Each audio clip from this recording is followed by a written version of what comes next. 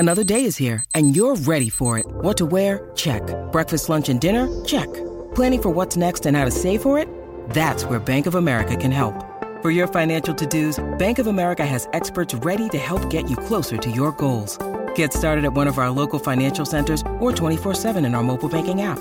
Find a location near you at bankofamerica.com/talktous. What would you like the power to do?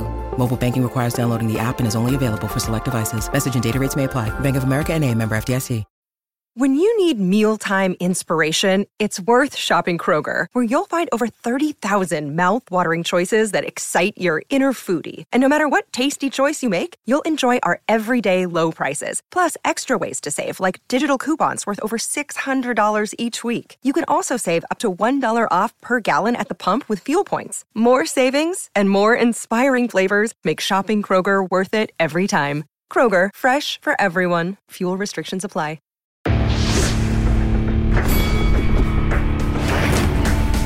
Reveille, reveille, donks. Look at us now, tip to tip. This is our life. This is our passion.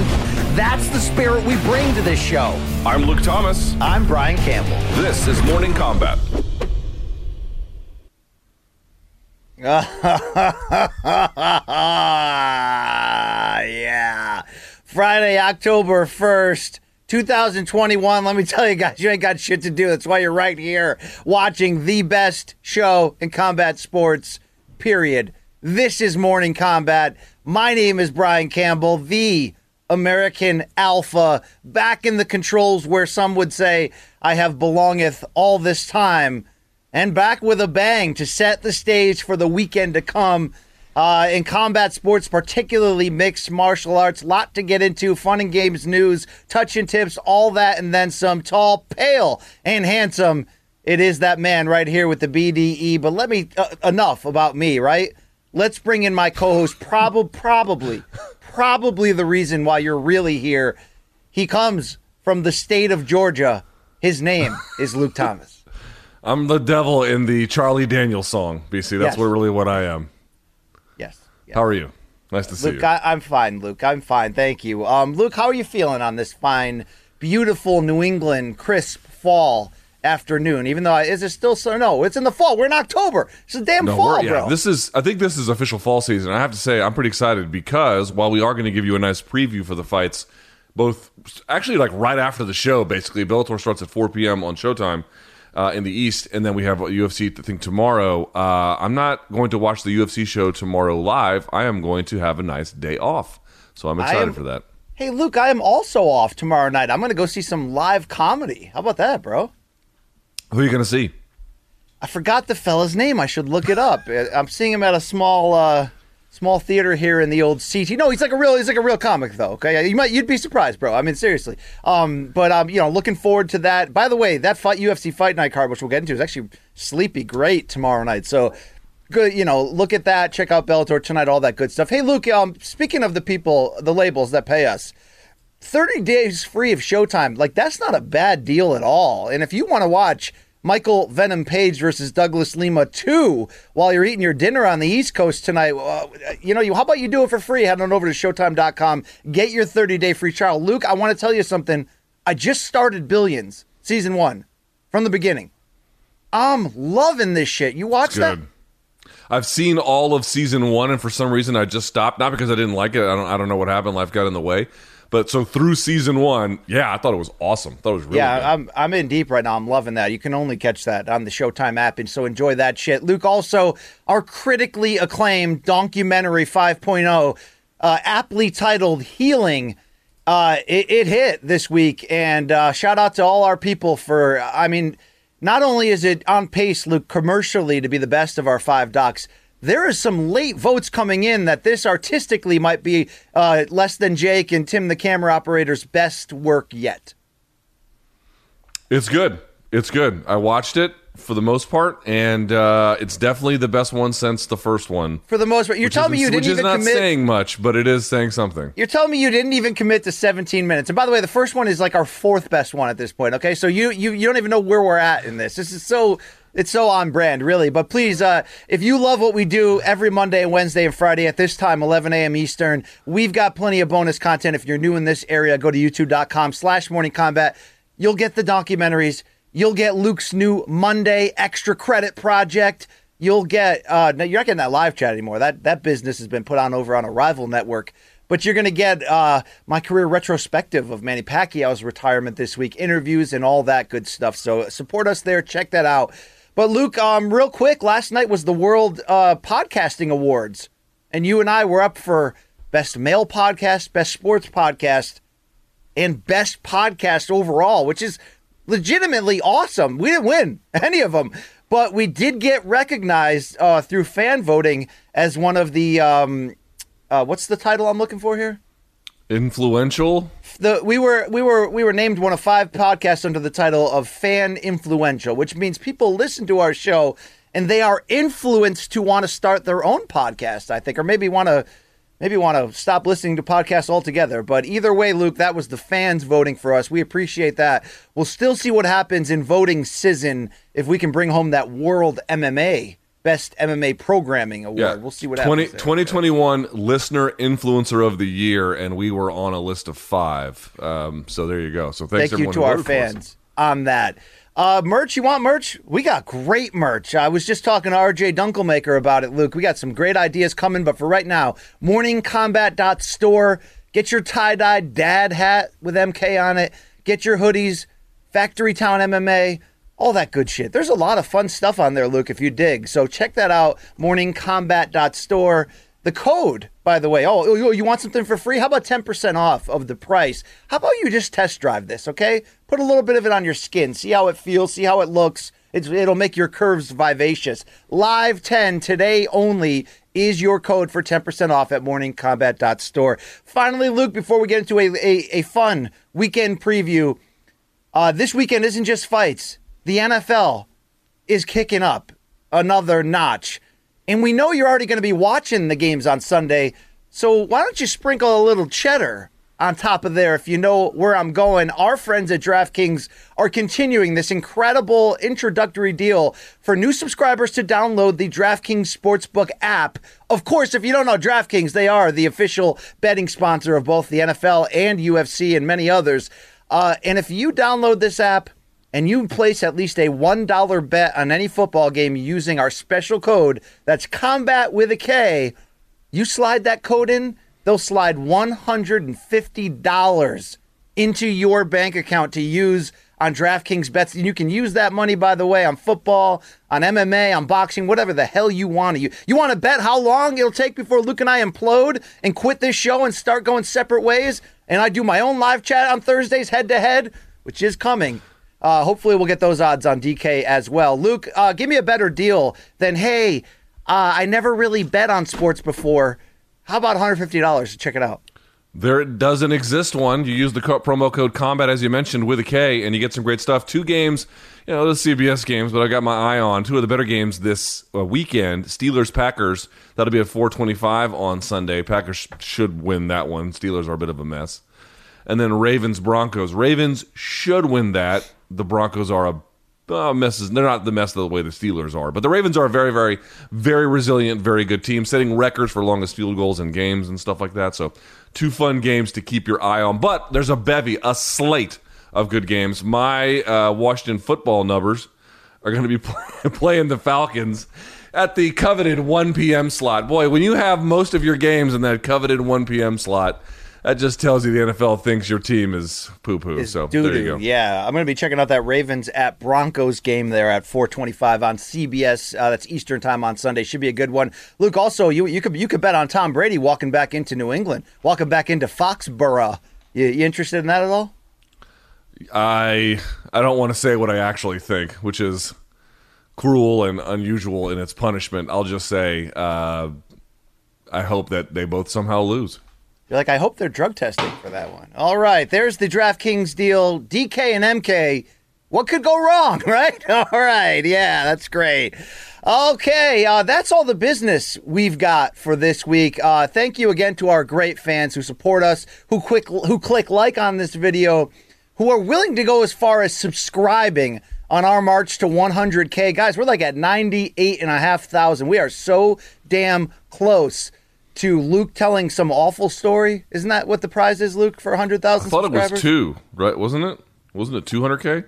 I think I'm getting a tattoo at 150. I don't remember that anymore. But this has been great. Please continue this relationship. And also, Apple Podcast reviews. Some of you people are audio only, and I respect that. Must be fun true. during Have You Seen This shit? But I respect that. If you are, and if you're not either, you could really help us out by going to Apple Podcast, doing a review.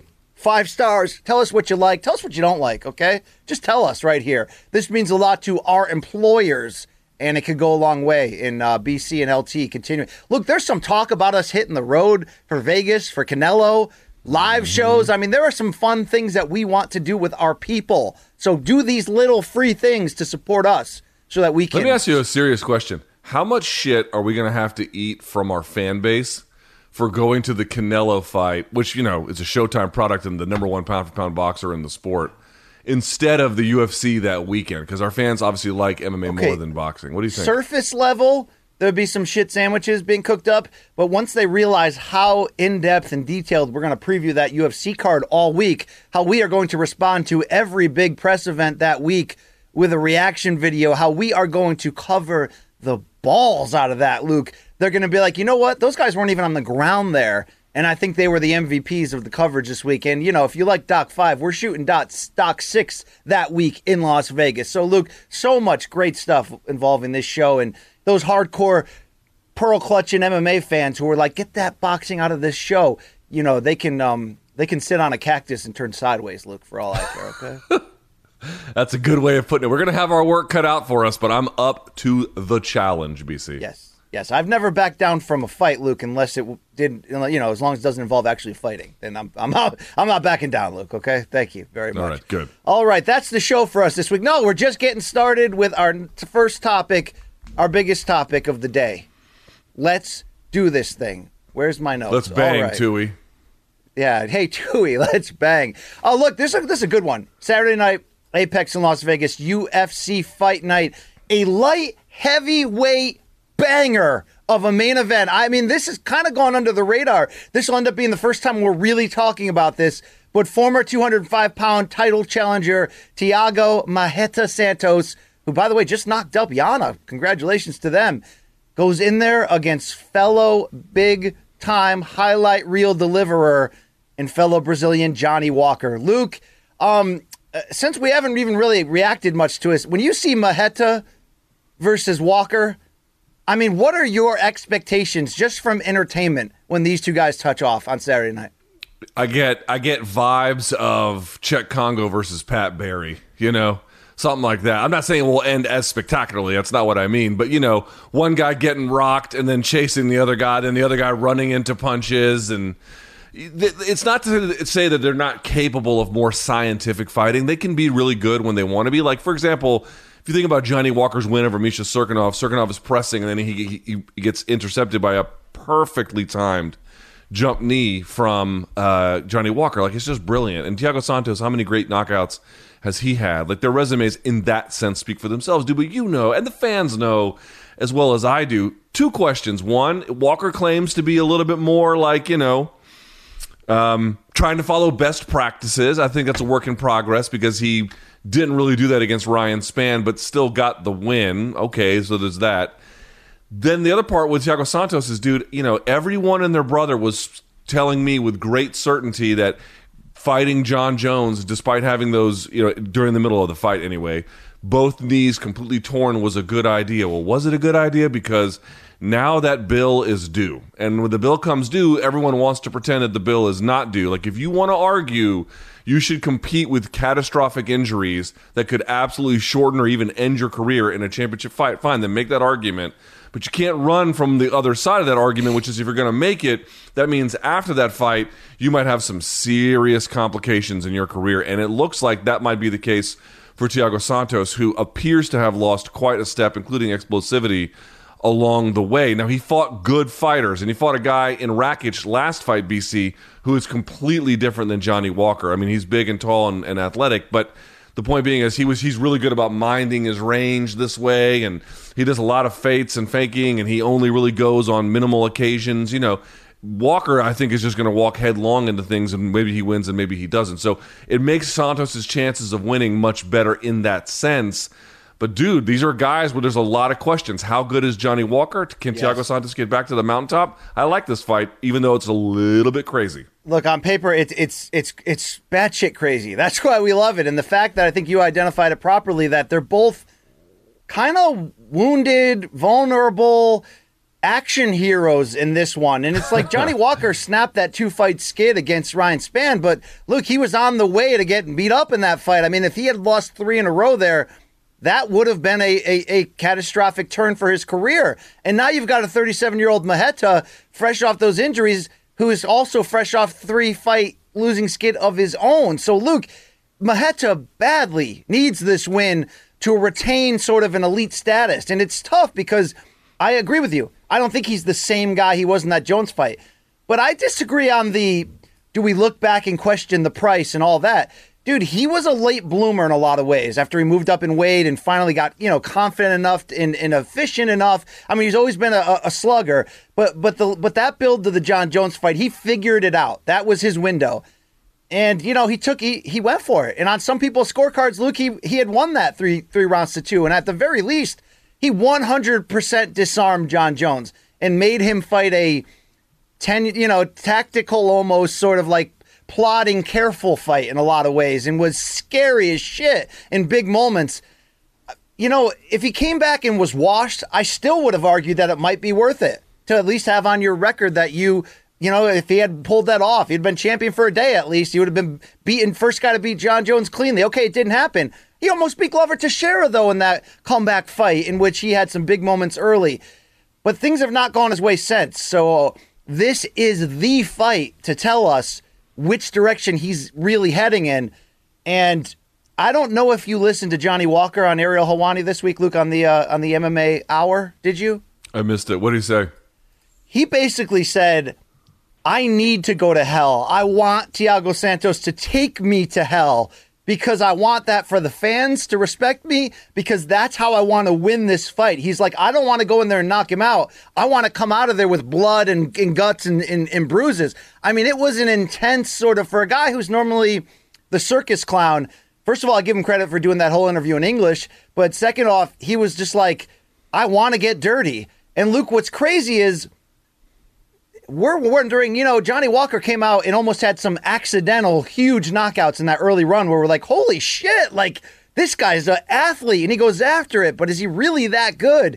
You could argue that he should be wanting to come out here and strike from the outside and work calf strikes against, Marreta and try to be the younger, more active guy. And Luke, he's openly saying, I want to get into a war with this man. Nobody should ever want to get in a war with a guy with Thor's hammer on his chest. I mean, this is going to me, Luke, this only ups the ante that we're going to see what we want to see. Absolute fireworks and huge swings of momentum from these two. Now, as we look at the odds, Marreta is a minus 155 favorite. Johnny Walker plus 135 underdog on the DraftKings app. Is that about right to you?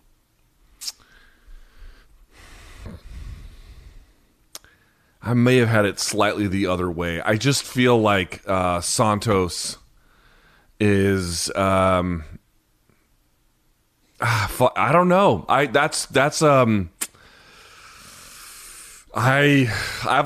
really have a hard time. I have a hard time coming to a conclusion about the method of victory here, dude, because as well as I, not just method, timing of it. Does it, like, everyone's like, oh, this could be over in 30 seconds. Yes, and it could just as plausibly go the distance. Like, these two are very, very hard to pinpoint. Santos would have been a little bit easier to pinpoint a couple of years ago, but everything since makes it a little bit more difficult to understand. Whereas Walker, I feel like he'll give. Santos is the slight favorite, right? Santos is the slight favorite. Yes, I will say Santos has beaten probably better opposition, and so for that reason, even with the lingering questions, he might still have more firepower, and he might bring the fight to Walker in a way where Walker's a little bit unassuming about it. So in that sense, I can kind of get by on it. But dude, this is one of those fights where I was like, we want you to bet with the DraftKings Sportsbook app. But I don't know if this is the one to put the whole 150 prize pot on. You know what I'm saying? I want to spread the risk around a little bit. Yeah, let's not forget that Maheta was that guy who won 8 fights and 8 out of 9 to get the John Jones title shot. And, he's finishing Blachowicz, Jimmy Manuwa, Eric Anders. He beat Kevin Holland. He finished Anthony Smith, Jack Hermanson, Gerald Mearshart, Jack Marshman. I mean, that was a run. I just don't think he's that same guy anymore. But, Luke, if I'm hearing these quotes of Johnny Walker saying, I'm just going to run in there and do my shit, dude, you might pay the price for that. Because last time I checked, Luke, Thiago Santos may be incomplete and not the same killer, but he's not easily hurt or stopped or you come in there looking for this kind of fight, you're going to get it. I don't think, I don't know. Maybe Johnny Walker's got some tricks up his sleeve, or maybe because we've seen him get spectacular finishes on, surprise sort of knees and kicks and just, look, it's almost like he just Mortal Kombat style just runs out there and slams the buttons and something happens. But I think Thiago can withstand a storm like that. And, to your point, we don't know. This could be a back and forth dramatic thing that goes full roundage, and then things like their ground game comes into factor. I tend to believe we're going to get what's promised, though, an early finish, and it's probably going to be not who gets who first, but who gets who best, Luke. You know what I'm saying? And I'm going to stand with the favorite because I think Thiago Santos, or I know that he needs this win, and I think there's still a little bit left in there. Maybe not to win a title. There was an edge. He had an edge in that John Jones. I mean, he was a live freaking dangerous animal in that fight. I think we'll see him back. I think we'll see him back in another big fight. So he's got to beat this guy. And you're telling me this guy's coming at him? This is why I bring up the Pat Barry and Czech Congo thing, BC, is because I feel like both guys have the capacity with one shot to end it. Not so much with pure punching power with Johnny Walker, but with some of the crazier strikes he can throw. And then Thiago Santos can sit you down with one if he has to. But I just feel like there's going to be at least one scenario in this fight where someone does get hit, but it's not the one hitter quitter. It's where they put someone on skates, and then the Three Stooges skit begins to catch into motion, because that's what happened with Ryan Spann. And ultimately, it didn't work for Ryan Spann. He over-pursued and got hammer-fisted along the fence into being finished. He was winning it and just until he wasn't. So that's one of these scenarios where, I feel like this is a little bit different, but in many ways kind of similar to the Ryan Spann-Johnny Walker fight. Luke, what do you think? The winner of this is going to be in the mix, but what's the future looking like at this weight class in your eyes when we have Jan Blachowicz defending against Glover Teixeira next? You've got Prochazka ranked 2, Rakic ranked 3, your boy Anthony Smith coming off a win ranked 4th, and Maheta's 5, by the way, and Johnny Walker 10, so you see the importance of this. Obviously, the upside in the short term with a win is Maheta at number 5 to get back in there. How big of a name could he get off of this with a win? I still think that the UFC brass are probably going to... Here's the thing. You can't just beat Johnny Walker, right? If you get a win over him where he walks into something, it's a nice win for Thiago Santos, and it counts, and it's not like it's in any way illegitimate. But UFC brass probably have some question about the guy, like what is left with him after everything he's gone through and the age he's at and everything else. The surgeries he had, dude, he had both of his knees were completely destroyed. It took a long time to come back from that. And so, again, even though he was ready to fight, maybe he actually wasn't ready. It took some time. So I think they're just trying to figure out what they've got. You can't just beat Johnny Walker if you're getting bludgeoned and you throw like a eyes closed haymaker and it lands. You got to show that you got some life. You got to show, and by the way, if he shows he's got some life, even in a loss where there's a way you could kind of say, okay, it didn't go his way, but I'm definitely seeing improvements. There's a lot of ways he can improve his stock, but it's going to take some time to get back to the Rakic fight wasn't close, right? It wasn't close. So No. To get back to a title shot, you're going to have to go through several, I think, of these guys again. I think the fight for Santos here, maybe win or lose, maybe, win or maybe lose, but look good. It's another man on a 3-fight losing skid who was once super elite and who we thought might actually have beaten John Jones, and that's Dominic Reyes, number 6 in your ranking. He's lost 3 in a row? Yes. Jesus, how did I not realize that? Well, the Blachowicz that's a fight for the great title, and then he was in that absolute war with what, Prochazka, right? Yes, which Prochazka won. And that would be 2. So what's the third? John the Jones one. Yeah. Well, I thought he won the Jones fight, but okay, to your point, yes, it's a 3-fight losing streak. That's interesting. I hadn't really thought of it. Yeah, dude, it's in my mind so much that Reyes won that fight that I forgot that it counts as a loss. It's a loss. You got to count it. So that's there was a period there, Luke, where I thought Johnny Reyes was climbing up your dick rankings like at almost an Anthony Smith level pace. Like, you love Anthony Smith. You freaking love yourself some Volkanovski and Adesanya. Like, these are the Mount Rushmores of, like, on your ceiling when you lay down at night and you're just like, man, I fucking love these guys. I thought Dom Reyes was getting carved, like they were carving out some face room for him up there. Whereas I got Rose and Joanna and, you know. Well, I'll say this for Dominic Reyes. I mean, obviously he's got some work to do to get back to where he was. But the thing that I thought that was really, it was a 2-part process that got me kind of sympathetic to him. One was that I thought he fairly won, and that I thought the Texas judges did him no favors. And like, again, we go back to like, forget about the arrest, which I know you cannot, but let's for just a moment time out on that. And just talking about John Jones at heavyweight, everyone just assumed there was going to be this coronation. I'm like, okay, well, the heavyweights aren't going to fight him exactly like Dominic Reyes, but dude, Dominic Reyes just gave him a shit ton of problems. Like this, and he didn't do all that great against Anthony Smith, and he didn't do all that great against Thiago Santos. Like this idea that he was just going to go to heavyweight and beat the fuck out of everybody, like as an assumed thing. I'm like, did you not watch these fights? Because they were close, and I thought he lost the right Reyes one. The other part was how Reyes did it, using motion to create openings and that kind of a thing. Like that was a really admirable thing that he did in terms of advancing his game, and he'd only been fighting professionally since like 2014 or something. So that was just a really standout performance to me that wasn't properly honored. And sometimes, you know, you can assume that you can get a little ahead of yourself, but I still think he's very talented. He's got some big wins in his future. So, Luke, just to close on this fight, when I know it's going to be crazy, I do tend to go with the guy I think who has the biggest weapon on the battlefield. I think that's Maheta here. I'm going to go with him to knock out Johnny Walker. Do you have a feel either way? I know you're a little bit of a absolute bitch when it comes to this part of the game, but do you have a feel either way?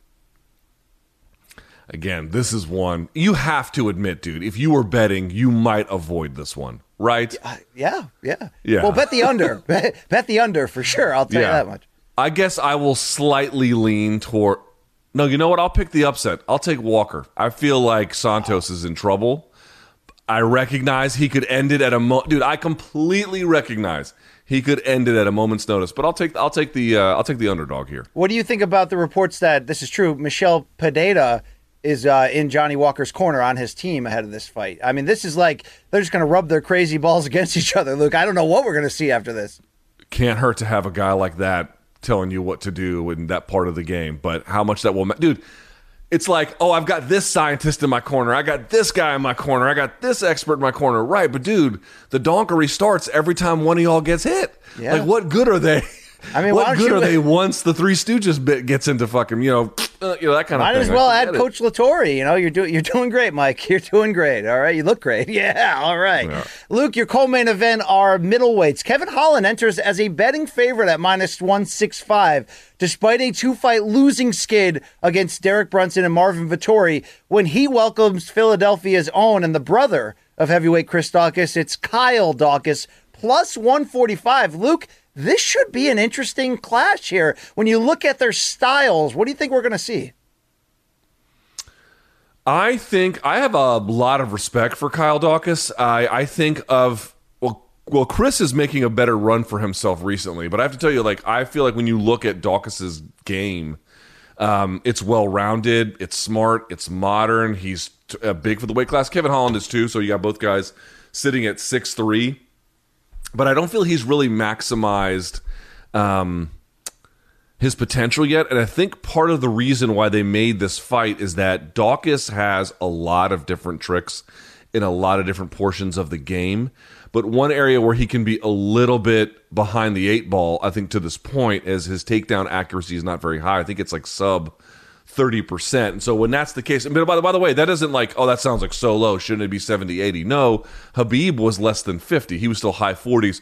The point being is you don't have to get every single takedown attempt. And if you look at like Robert Whitaker's numbers, they're pretty low too, because a lot of those takedown attempts, they look like takedown attempts. Technically they are, but they're set up for strikes or just to turn you. They're not really designed to take you down. So even with that number, pump the brakes on what the implications are. Still, the tape shows it as well. It's not his strongest asset. So if you're Kevin Holland and you've had wake-up call after wake-up call after wake-up call about the need to work on this, you have an opponent who still is probably going to try to take you down. That's not the best part of his game.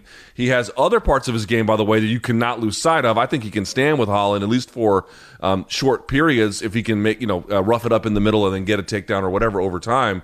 This is the right kind of fight for either guy, because one guy needs to level up past what they've been doing to beat the other guy, right? This is the one where it's like, okay, I've done my homework.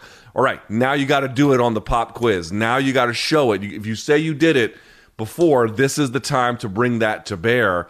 It's actually really smart matchmaking, and I like it a lot. I think it's a great fight. Yeah, I mean, this is. I mean, we're not officially in put up or shut up time for Holland. He had taken fights last minute. I mean, look, he's a crazy man. He'll fight anybody at any time, but you're coming off a 2-fight skid against elite fighters. Now you're sort of taking a little bit of a step down here. Kyle Daukaus, just to remind you, has lost 2 of 3 against Brendan Allen and against Phil Dawes. So both could use a win. This is an opportunity for Kevin Holland to get back in the good graces of where he was in that opportunistic 2020, Luke, where he was fighting anybody at any time and putting together, one win after another. He was kind of a fun surprise story. This should be fun. The odds are close. It's telling you how well this is matched. And Luke, the fight right before this, real quickly, I'll just say this for Kevin Holland real fast to end on this. Yeah. Sorry to cut you off. Just very quickly. You can say this very cleanly. Kevin Holland has beaten better guys. That doesn't mean he's automatically a shoo-in for Saturday, but I want to give him credit. The wins that Daukaus has are interesting, and that loss to Brendan Allen, I think Brendan Allen's a very good fighter, so it's like you can let that go. So is Phil Hawes, but at some point you got to beat one of those two to level up. He was getting beat, but Kevin Holland fucking knocked out Jacare, and he beat Darren Stewart, I think, as well. Those are good fighters he beat there. I mean, he won 5 times in 2020. I mean, that was welcome to the feature role here. So, I think that's why he's favored here. Better competition. He's got a little go get it too, Luke. And it's not that Daukaus doesn't. I mean, Daukaus' brother certainly has, but this is really a big opportunity for either one. I mean, in a co-main spot here. And Luke, I love the matchmaking in the welterweight tilt before that, when the wild man Nico Price, coming off a winless stretch in 3 fights, but a stretch in which he's trying to reinvent himself post quitting marijuana, Luke, and really dedicating himself at age 32. He'll be a -170 favorite against Alex Cowboy Oliveira himself on a 2-fight losing skid. +150 is Oliveira. Luke, Nico Price is one of those dudes that, you can tell me every fight that you're going to be a little bit more refined and serious and mature. Well, bro, you like to bang. It's like, look, in all seriousness, one of the first times I knew John Jones was going to have issues, I think it was after the cocaine test. I interviewed him he came into ESPN and he's like, Brett Okamoto is not interviewing me. So they're like, oh, we got this other dude, this editor, BC, he'll do it. And then John was like, you know what, man, I quit the drugs and stuff, but I still just love hanging out at clubs with my boys. So, we're trying our best to do it the safe way. And I'm just like, John, you can't hang out at clubs when you got issues. And it's like, this is like Nico Price saying, man, whores are a bad thing for me. But, bro, the architecture of these brothel houses, I just can't get away from it. Luke, this man will bang on Saturday against Cowboy Oliveira because that's what that guy does. You don't take a hooker out for dinner, Luke, okay? These two are going to consummate for our pleasure. It's a weird way of describing the fight, but what I would say is Oliveira just won't let him. Oliveira is not going to have a fight on the outside where they can just do their best Volkanovski impressions. You know what I mean? He's going to get in his face. He's going to rough him up. And Nico Price knows what he's doing. I'm sure, has trained all the very best practices that he needs. And obviously has enough experience at this point to, bring these things to bear. And I think in times he really has. Losing to Luque or whatever, Luque is a tremendous talent. So, no harm, no foul there. But I think that Nico Price is probably the more talented of the two, and I tend to think he will win. But a guy like Oliveira, dude, he'll do strange things. He'll try to jump on the back when he's not supposed to, and most of the time it won't work, but sometimes it does. Sometimes he'll pull guard. Most of the time it doesn't work. Sometimes it does. He'll wing shots. He'll spin when he's not supposed to, but he can also be beaten by pressure. He can be beaten by consistent effort. He can be beaten by body work. So this is really like a test of Price. Like, what kind of fight do you want to have? And I think you're right, BC. Either way, fans are going to win. Either you're going to get a Price, who I think is going to be as scientific as he can, and maybe he wins, maybe he doesn't, but he's going to apply the game, and I think these two are action-oriented no matter what. Or you're going to get a Price who just says, fuck it, man. Let's just see what happens when we go crazy, and it'll be fun.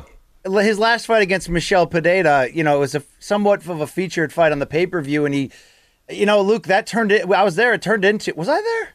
Was I the hell there, Luke? What was that? UFC 264? You might have been. The hell card was that? You remember? I don't. All right, I'll just hijack the show for that. That's fine. Okay. Anyway, Luke, that fight turned into an absolute war, and it was fun as shit. And that's sort of what happens. And he fought well in that, but he came up empty in a decision. I think he's better than Cowboy Oliveira. I know people are getting upset. Hey, BC, we want actual analysis, not just consummation jokes. But hey, guys, I follow the news cycle. And Luke, did you see the news headline that came out of the build for this fight? Are you prepared for this? Father of 11 children, Cowboy Oliveira, was asked this week when he was told that Nico Price and his wife are expecting their 6th child. Oliveira was asked what advice does he have for Nico now that he's getting up, they got more than a starting 5 there in the Price household. Luke, quote, Oliveira said, get a vasectomy. Your thoughts? This is not a joke. This is, you can... No, listen, can you imagine, like, the alimony if you split with your significant other on that? It's like, dude, live the life you want to live, but I'm trying to hold on to my paycheck. Jesus All right, Christ. Oliveira was interviewed by MMA Fighting. His actual quote was, I'd tell him, if you can get a vasectomy already, do it, brother. I was sexist. Will it continue the same way after surgery? And I got 11 kids. If I had done surgery before, I would have only had 4 or 5 kids. Yeah, but Luke, he wouldn't have had 11 times the joy. You know what I'm saying? You can't be like, all right, I wish I only had 5, so let me pick out the 6 that I like the least. Right? Luke, you can't do that. You can't give them back. No, you can't. I wonder, though, if you have 11 kids, do you really love all 11 the same? Is that really true? It's a fair question. Your dad has 3, and we wonder that the same, Luke. I think it wore off after the second, but we'll see. Luke, who do you think is your dad's favorite? It's got to be your sister, right? Yeah, for sure. My sister's the only one of us who speaks French because they lived in Paris when she was born. And she lived in Paris until she was 8 or 9 or something. Oh, wow. So, yeah. So, like, they got a special thing going on. And me and my brother, fucking run to the litter. Yo, bro, I know a quick way to win over your dad this late in life. Just learn Indian, Luke. Learn Indian? What language is Indian? The language that they speak in India, Luke. Yeah, they don't speak India in India. I apologize for my comedic ignorance, Luke. Yes, I know. Okay, thank you. Okay, thank you. Wow, what you should go to Colombia and speak Colombian to them. What a comedic train wreck this show has become, and always was. All right, I like Price in this fight, by the way. It's a really good opportunity for him to get a much-needed win. Luke, how jazzed are you? I'm telling you, this fight night card bangs. How jazzed are you on this middleweight tilt pairing Misha Cirkunov and Christoph, sorry. Cirkunov, both of these guys have a lot to prove. Kind of Jotko is in a different position because he's kind of always been... Jotko was the guy that... He's been that guy from Europe who you just kind of like, oh yeah, he's like UFC level, but you didn't know if he was ever going to be more than just sort of a guy who had ability and was important for UFC's efforts into Europe. Like, how could he really become a top contender? With a guy like Cirkunov was a guy who came in with a ton of hype, trains with Faraz Zahabi, the whole 9 yards. Remember, he broke Alex Nicholson's jaw trying to secure a choke. Like, he's got a fucking squeeze and a half. I think he's one of 2 fighters with a Peruvian necktie finish. It's amazing, right? But he's had a ton of misfortune that I don't think, certainly I will candidly admit, I did not see coming. Dude, this is a get-right fight. For Jotko, this would be the best opponent I think you could make a claim he's beaten. Maybe that's a little bit debatable, but certainly it would be a great win for him at a bare minimum. And then for Cirkunov, it's like, okay, it's one thing to lose to some of the bigger names or to have, the Johnny Walker fight kind of got you out of nowhere. Jotko, in theory, should be one that Cirkunov wins, but can you say with confidence, BC, you think that's going to happen? I mean, maybe, right? It'll be a fun fight, though. I like, the games these two bring.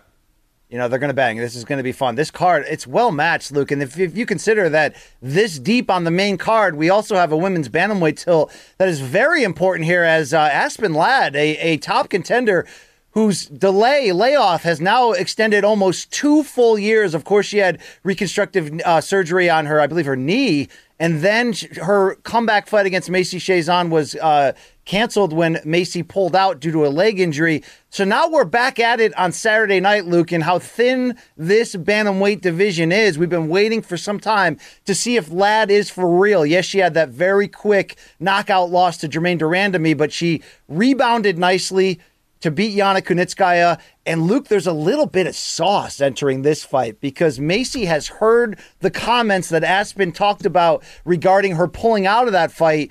And now Macy's like, this girl's going to talk some shit. That's classless. I'm going to make her pay for it. And her quote was essentially that Aspen has done a lot of shit herself. She's definitely pulled out of fights the day of. Luke, does this add a little bit of... I don't know, anything that can alter the outcome here as we look at Ladd being a minus 280 favorite against plus 225 for Chiasson? I don't think so. Chiasson is big for the weight class. She's talented. I think that, you saw Aspen Ladd, she was able to win on the ground against Kunitskaya with a big push towards the end of that fight, which is interesting. Against Chiasson, that's going to be much harder to come by. I think she's much better there. I think, again, from a frame standpoint, she's naturally bigger. So this is interesting for Aspen Ladd, who's been kind of like, oh, she's the next big thing. And, to lose to de Randamie the way that she did, where you could argue the stoppage was a little bit early. But either way, de Randamie is one of the best strikers ever in women's MMA and is just a phenomenal talent who has improved herself. The winner of Kunitskaya was good, but I don't know that it really answers it's very good, but it doesn't. Does it tell you that she's got the requisite skills to beat Chiasson, who I think would probably beat Kunitskaya the same kind of way, at least in theory? It's an interesting test. Plus, there's a huge reach disadvantage, 66 to 72 inches, and as a height disadvantage, 5'6" versus 5'11". Like, dude, this is a big test for Aspen Ladd. I'll put it that way, dude. This is you get past Macy Chiasson, who, is she the best fighter in this division? I don't think she is yet. Maybe she will be one day, but she's got a lot of different parts of her game with the height, the length, the skill, in terms of the ground specifically. I think it's going to give Aspen Ladd some real problems. I am very curious to see what kind of attack she uses to overcome these problems. I like Macy's cut, too. She's got the wild spiked sort of sideways hair going on, Luke. She has a better haircut than you and I will ever have. That is true. I've thought about that. I am envious of her haircut. That is absolutely true. Macy's ranked 11th, Aspen Ladd 3rd, but of course, the long layoff has some questions to answer, Luke. Number 1 seed, Germaine de Randamie, was supposed to be fighting Irene Aldana in November, but she pulled out of that fight. We know Holly Holmes got a fight scheduled, so it's going to be interesting because although Amanda Nunes is fighting number 5, Juliana Pena, you wonder if Nunes could be headed into a Shevchenko fight after that. So for Ladd, you're going to need to package some wins to kind of, get back to that point where you're ready to find out how great you are, but she needs this one first. Luke, I'm not afraid to linger on this card. I don't care. You can tell me to keep going, but there's fights I care about. It is 11:44. I would like to move on, but... All right, Luke, one of my favorite fighters of all time, Betch Correia, is ready to say goodbye. Are we doing a Betch breakdown? Seriously? The 38-year-old banger who has already retired, but now is back trying to have one more to go off on her own terms. Luke, she's a plus 375 underdog against Carol Rosa, who's minus 510. Luke, Betch has won just once, I believe, in the 9 fights since she lost to Ronda Rousey for the title when she lost her unbeaten record. It's been not good since then for old Betch Correia. I remember when she talked Holly Holmes some trash, she was like, come on, you're going to come, Holly. Come on, Luke. And then she got head kicked to the other side of hell. But Luke, that celebration dance that she does, I mean, it's Shevchenko-like, right? Except it's a little more racy. It's actually a lot more racy. Luke, do you think we will see You Betcha do that one more time? Probably not. Probably not. I feel like when you're this late in your run, with all the known issues that she has, there's still a lot that is unknown about Rosa's upside. That I don't think they have any mutual opponents either.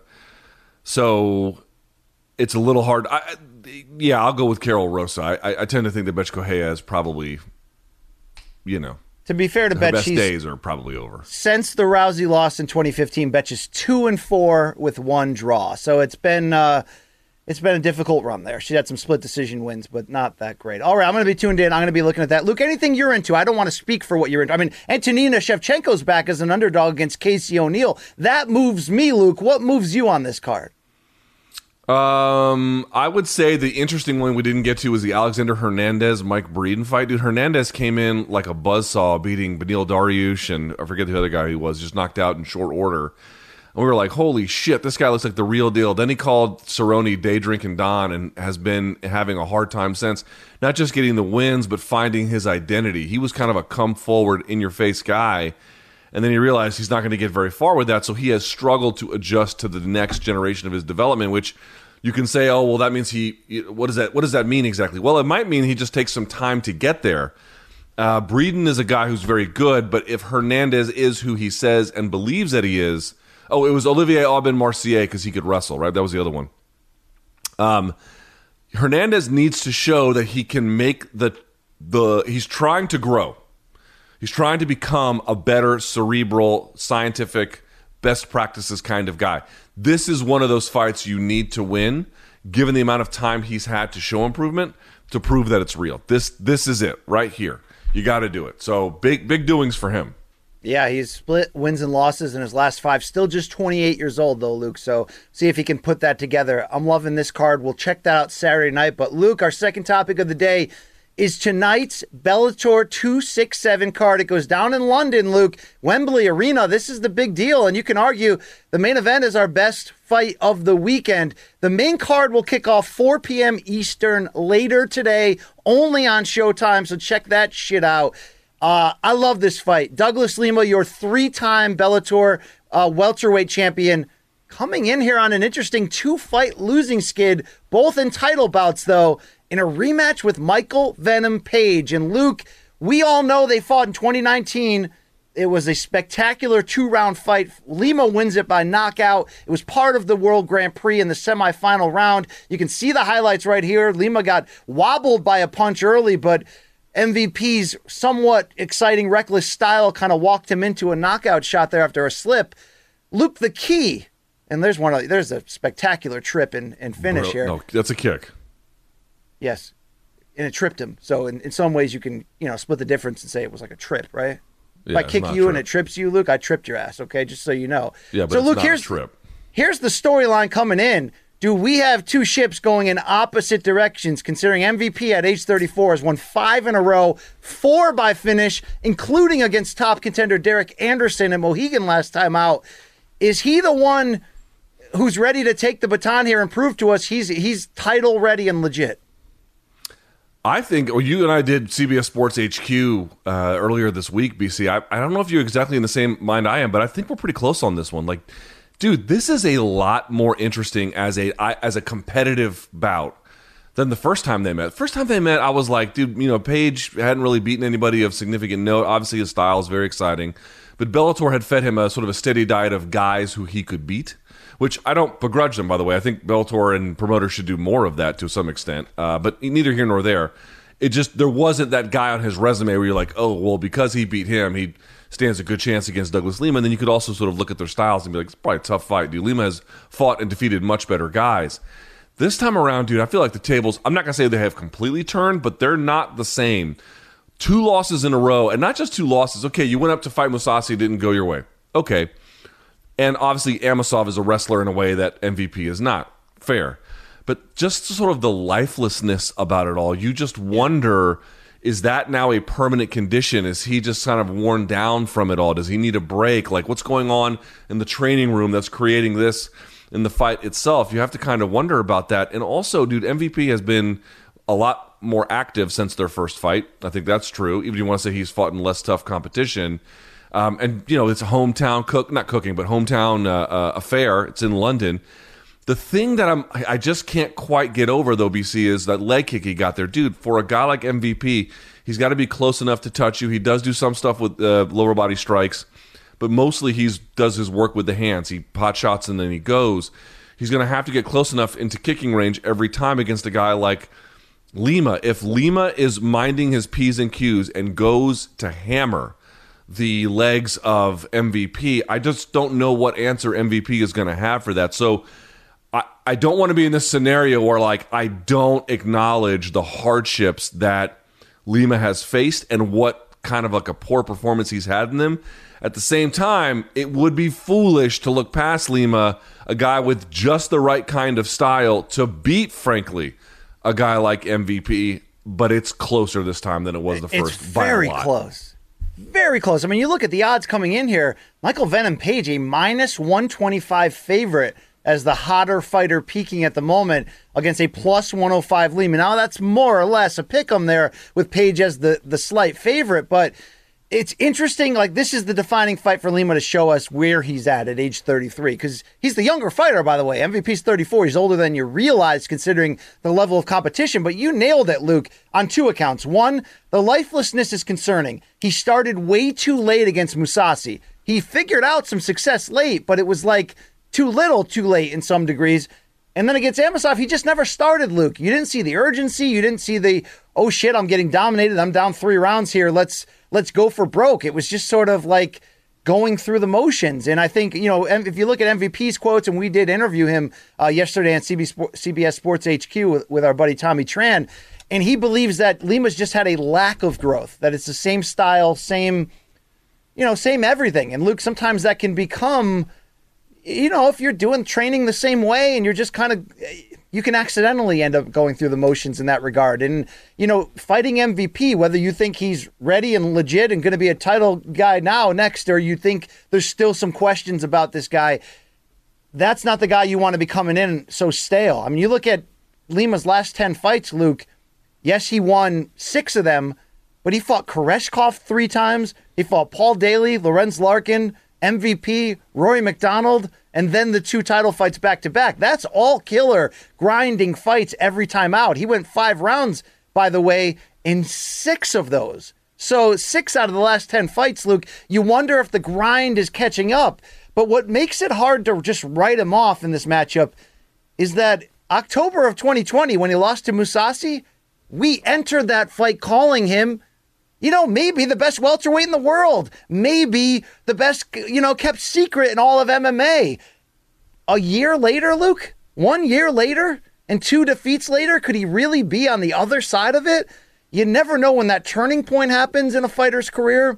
Sometimes those turning points can be corrected, with a rededication. I don't really know what we're getting from Douglas Lima. His comments coming in were Douglas Lima-like. They were respectable, but, little stale, little whatever. I'm a little surprised that MVP is the betting favorite, considering Lima won by knockout the last time. But I'm going to need to see, as you mentioned with those leg strikes, which fighter can take the lead and set the tone. Because, Luke, in rematches, a lot of times, especially if the first one was a little bit crazy, it's more refined and tactical. I think there's a shot here that this one goes the distance, given the way Lima has fought of late. And I kind of want to see if MVP can win a fight on the outside using that 5.5-inch reach advantage, using his jab and really trying to set up his explosive strikes.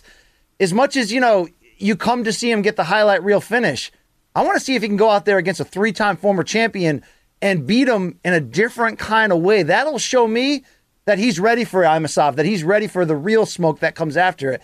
Because as much as we don't know which version of Lima is coming in, I want to see everything MVP has. And that's not, I want to see spinny shit. I want to see the real fighter game plan, hold the lead and control of this fight, and carry out what he's bringing in. And if he can get it done, MVP, I mean, you want to talk about the most validating win of his career. The criticisms have dogged MVP for a while. You've not beaten somebody super, super special. You beat Lima, you get there, no doubt about it. The other part to think about here, BC, we kind of alluded to it, which is, why did he lose the Amosov and Mousasi fights? We're talking about the gear he got stuck in. But the gear he got stuck in was in part because those guys just took the fight to him early and then just maintained a lead on him, right? That was a lot of grappling that was involved to do that. So the question is, can MVP A start strong, like where he's hurting him, and then keep a guy like Lima on the back foot with whatever tactics and strategies that he employs, right? Because if you get a lead on Lima, he just kind of lets it roll weirdly. Stay right there. Pause that. Yeah. I was going to ask you, when you call somebody a front runner, it's usually an insult that they can't win coming from behind, that they can only win if the terms go their way. But, remember that great fight Lima had with Rory McDonald, which he lost in their first meeting under the Bellator banner. That fight was 2-2 going into the fifth, and Rory just kicked it into a second gear, and he won that fight. I don't know if we've seen Lima rally or turn it on late. So, Luke, I think the success... He turned it on late against Mousasi, if you recall, but it was so late, it didn't matter. Exactly. It was like he went into where his strategy should have been in round 1 in round 4. He didn't go for broke. He just took control of the fight. So I think what Mousasi did, Luke, and he's got he was a bigger body. It was middleweight. He used a thudding jab to really silence what Lima brought in. That's why I think MVP's got to take advantage of the length and really set that tone early, that if this fight's going to go the distance, he's going to be the commander of where it's going, Luke. And I don't know. I mean, Lima could come out and wake up and show us exactly who he is, and this could turn into a war at some point. But I'm going to go with the not younger in age, but the fresher, more confident, seemingly guy in the hometown here of Michael Venom Page. Luke, this feels like it's going to be his moment. Wow, that's big. Picking MVP to be Douglas Lima. That is a bold pick.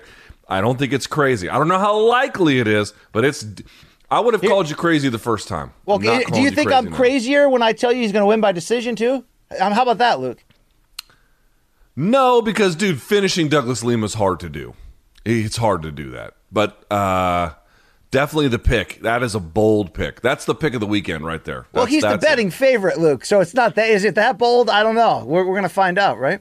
Yeah, I suppose so.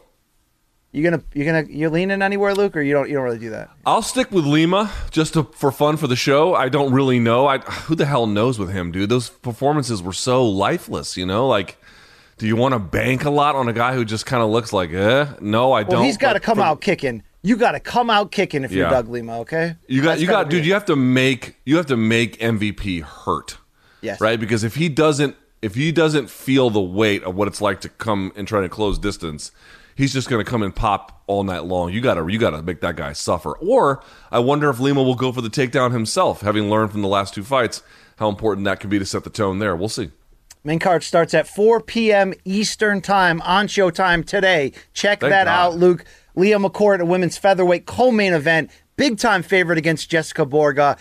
From there, Luke, it seems like it's a lot of local folks on this card, Yeah, the card itself is basically a regional European card with a couple of decent fights at the top. The main event quite good. But Bellator, listen, Bellator, when was the last time they were in London? It was a long time. They're just trying to get the local shit going. We'll see if Leah McCourt can enter what's becoming a crowded women's featherweight title discussion at the moment here, Luke, right? Or am I thinking of women's flyweight? I'm probably thinking women's flyweight, yeah. Yeah, all right. Featherweight is where Chris Sygborg operates.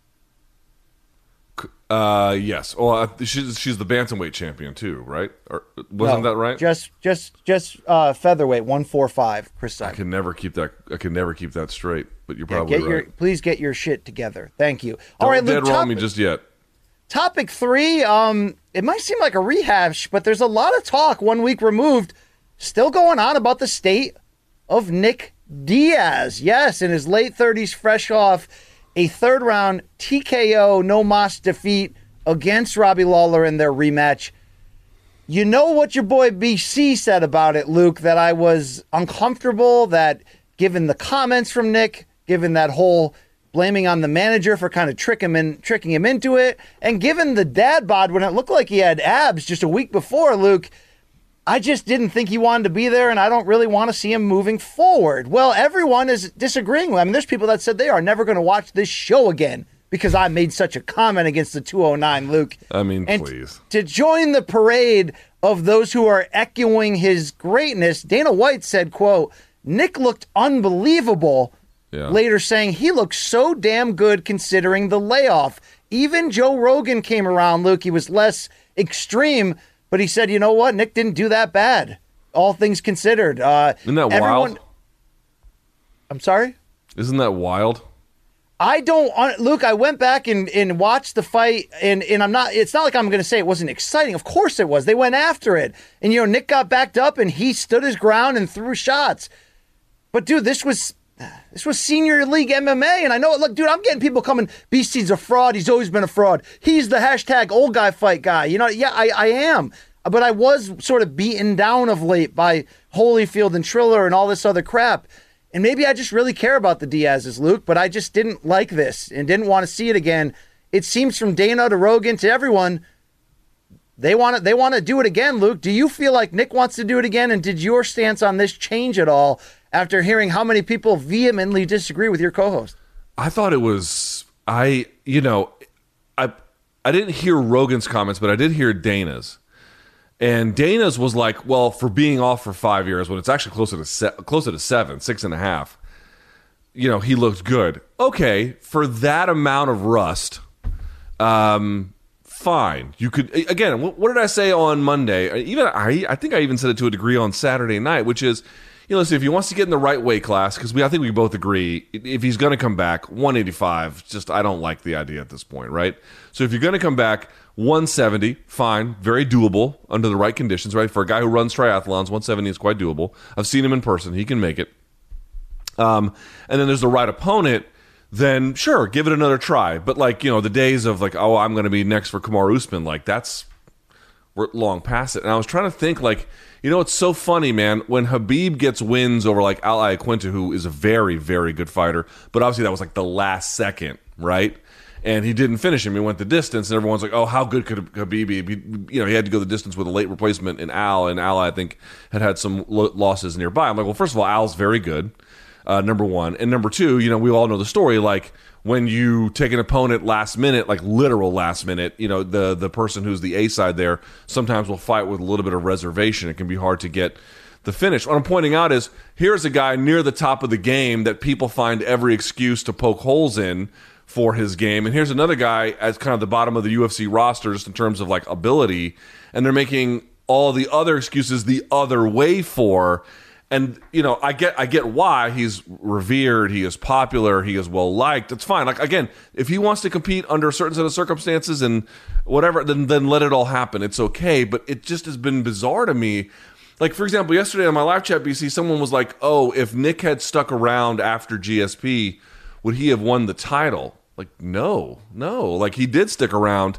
He lost to Carlos Condit, and because there's going to be a series of guys who are not going to play the game that he plays, whether it's Condit with the stick and move or wrestlers with the wrestling. Diaz was never the best guy in his weight class. What he had was, in certain respects, he was ahead of the fight game with weaponizing pace and getting better boxing. The Diaz's were just well ahead of the fight game. He has a certain kind of iconoclast, anti-hero style. And three, which I think we'd agree on, prime Nick on his best night could beat very, very, very elite fighters. When he was dialed in, there, not all the time, not every time. It wasn't St. Pierre who was just going to beat the slate, but he could get that one win that would blow you away. Here's where I stand today, having thought about this overnight for just a second, BC. It's dude, I lived through, we did the resume review, but I remember living through that shit. I saw Nick, not in person, but I remember where I was when he fought Paul Daly. I remember where I was when he fought Gomi. I remember the Jeremy Jackson fight vividly. I remember all of these things. Dude, those days are over. They're over, right? They're over. They are over. They're not coming back. And so it seems to me that if you want to say there's a path forward for Nick, fine, but it should be said that there's a path forward. It doesn't match this old one at all. It's a new one divorced from this old life. Yes. On that account, I can live with it.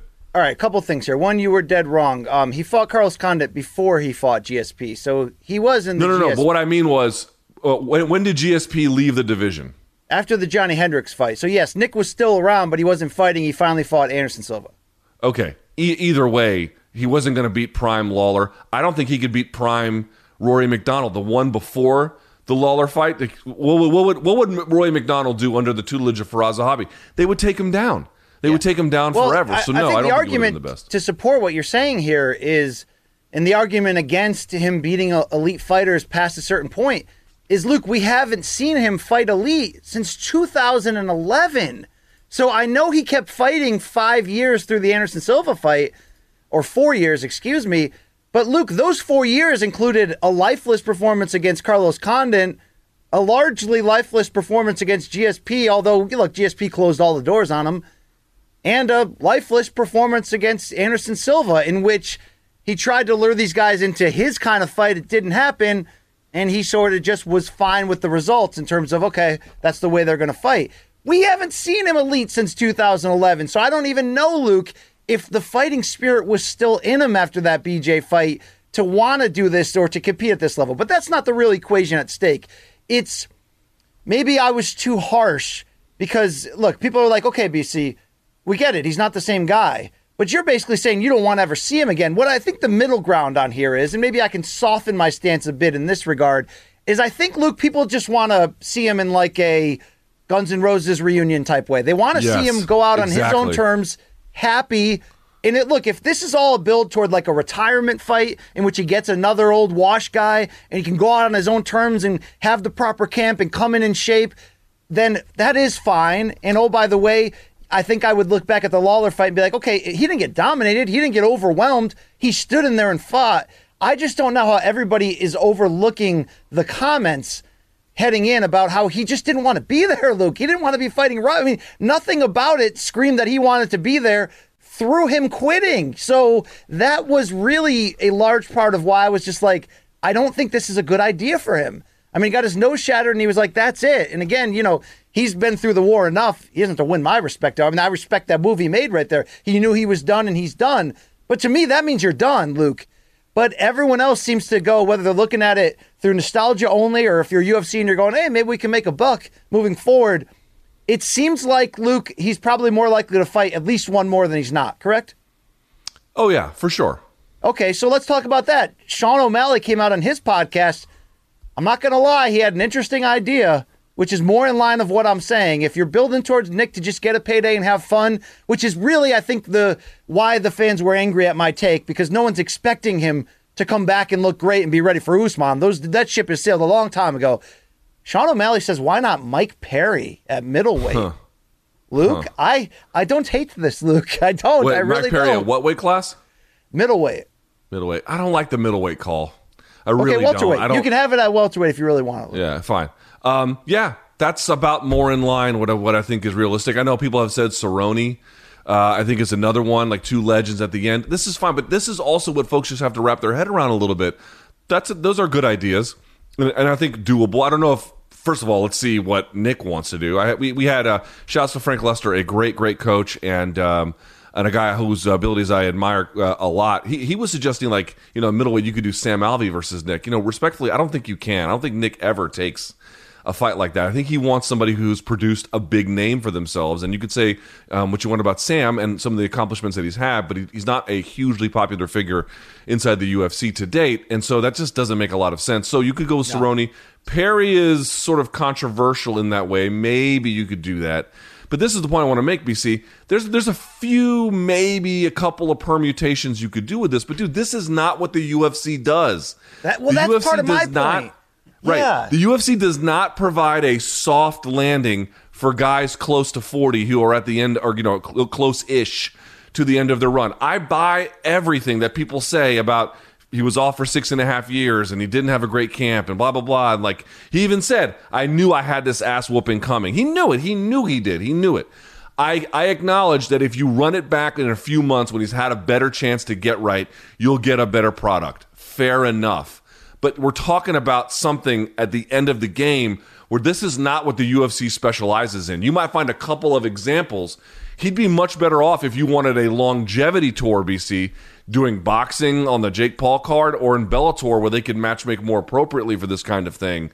in UFC, they're going to have a hard time finding all the right things that he needs unless he comes out at 170 in his next fight and proves us both completely wrong and looks, 10 years younger. I mean, look, let's be fair. 2021 has been all Triller and Paul brothers, and it did even test me, Luke, where I'm just like, when you're UFC, like, I never liked the CM Punk experiment. I didn't even really like Randy Couture, James Toney. Like, those are such, like, odd sort of black eye, not black eye, but just sort of like, what were we thinking moments.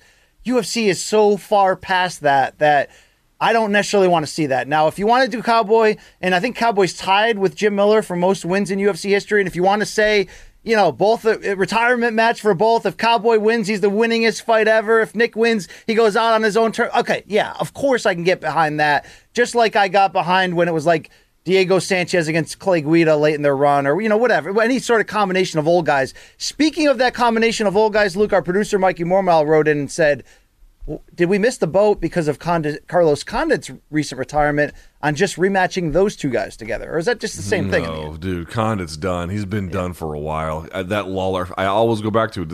Neither he nor Lawler were ever the same afterwards. And, you're talking about Condit. It's like, dude, if you're pairing him up with dudes who had their prime 10 years ago, what does that say? Like, Cerrone is not in his prime. Condit is not in his prime. Lawler is not in his prime. They might be legends to fans. Deservedly so. Take nothing from that. But where are they now? They are not. They are at the end of the run. If all of your peers are retiring, or many of them retired, that doesn't automatically mean you're in the same place, but you're probably not far from it. Do you think Nick could compete in this celebrity boxing bubble? Like, could he? I think he'd make a fuck ton doing that, dude. But think about much better suited for that. Competitive wise, did you see enough to show that he could box with Anderson Silva? He could box with Jake Paul. Would you be okay with that? Well, I think he might give Jake Paul serious problems, quite candidly. But with Anderson Silva, dude, you wouldn't want to see a Nick Diaz Anderson Silva rematch in boxing. Yeah, I think you would, dude. That's a totally different ball game to me. I would pay good money to see that. Okay, that's interesting, Luke. By the way, I still get people that DM me, and I'm not going to say they're wrong, that say, hey, I respect that Luke loves Carlos Condit versus Robbie Lawler, but the fact that he doesn't realize that Rory versus Lawler was a better fight just blows my freaking mind. Because it's not a better fight. I get that so often that I'm actually willing to entertain some type of... There is this fantasy... No, hold on. Let this man speak. Some type of watch party where we do it live on YouTube and we watch both fights back to back. Would you agree to that, one? And two, when you find out that you're wrong, would you be honest? Would you be like, look, I was wrong this whole time? Sure. Lawler, we watch that again and I reconsider and it looks different upon reflection. Fine. I mean, what I have to lose? Like, we want to see you eat shit, Luke. That's the point, you pretentious bastard. We want to see it happen.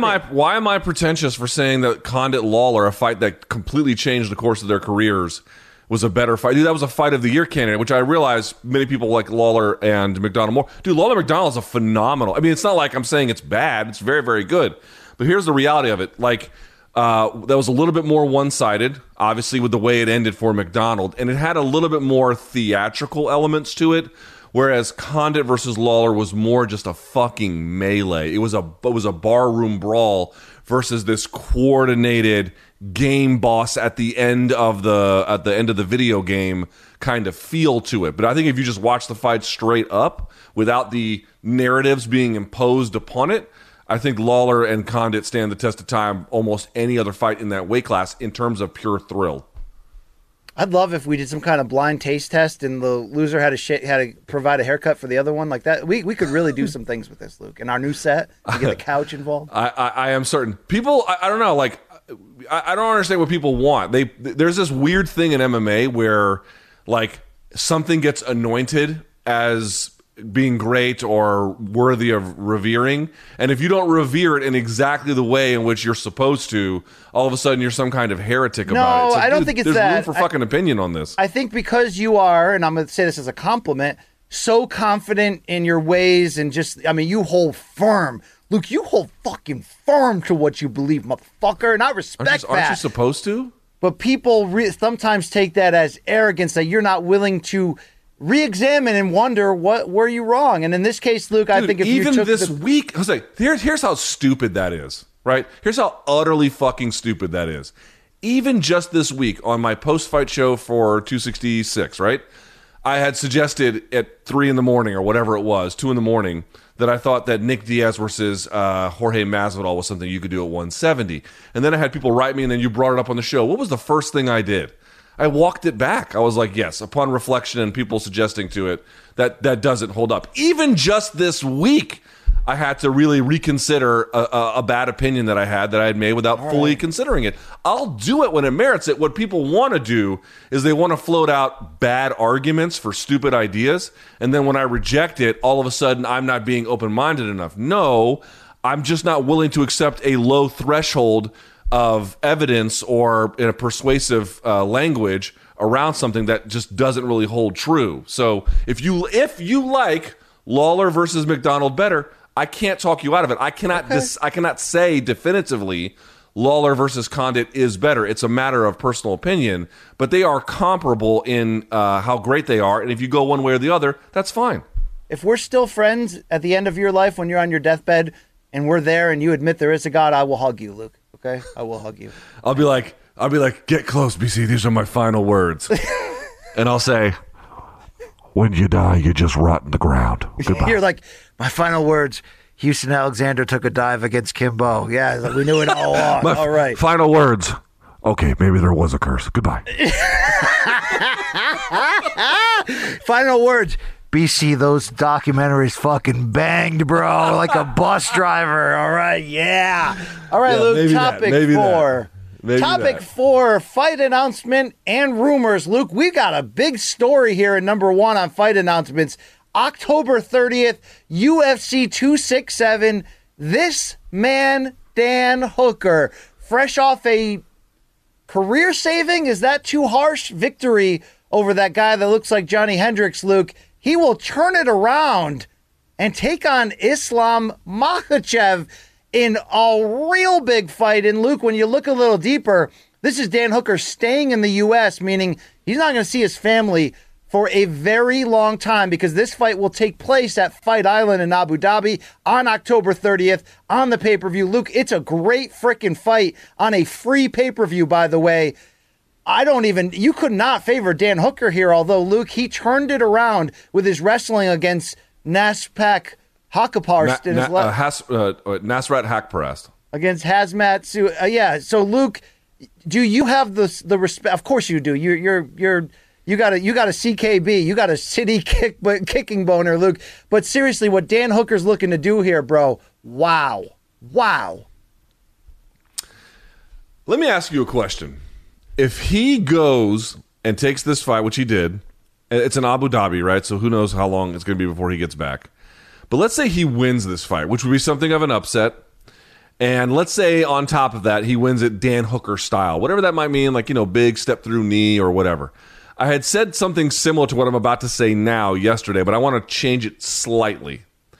If he does that, BC, question for you. Does he become something like the new Cerrone in MMA? Wow. So how did Cerrone become Cerrone? He was a no-nonsense, not brawl. I mean, he was a brawler at times, but like a no-nonsense, Budweiser drinking, company man, fan man who would fight on short notice, fight anybody at any time, and fight like a badass. That's not Dan Hooker in personal spirit, but moves like this, Luke, they're doubling down. These are double down badass. It's basically saying, look, I just turned my career around with that performance. Why don't I just ride the momentum while it's hot? I mean, he's going in there against Makhachev, who's on an 8-fight win streak and looks like the next big thing straight from the Smesh factory, Luke. If he goes in there and wins it, are you just asking me if it's a folk hero type feeling we're going to get from it? Like the guy who, Cerrone did a lot of things, right? He had this sort of like, the cowboy, right? So he's got a certain identity. But that identity was matched with he showed up all the time and took fights, whether he won or he lost. You knew he was good enough to beat good fighters, and he did. Like he's got wins over Eddie Alvarez, and you can go down the list. But he wasn't the best in that division, but he was there to show up. He was there to fucking bang. And maybe he doesn't beat all the best fighters all the time, but he beats good ones certainly time to time. And he just always is down for a fucking scrap.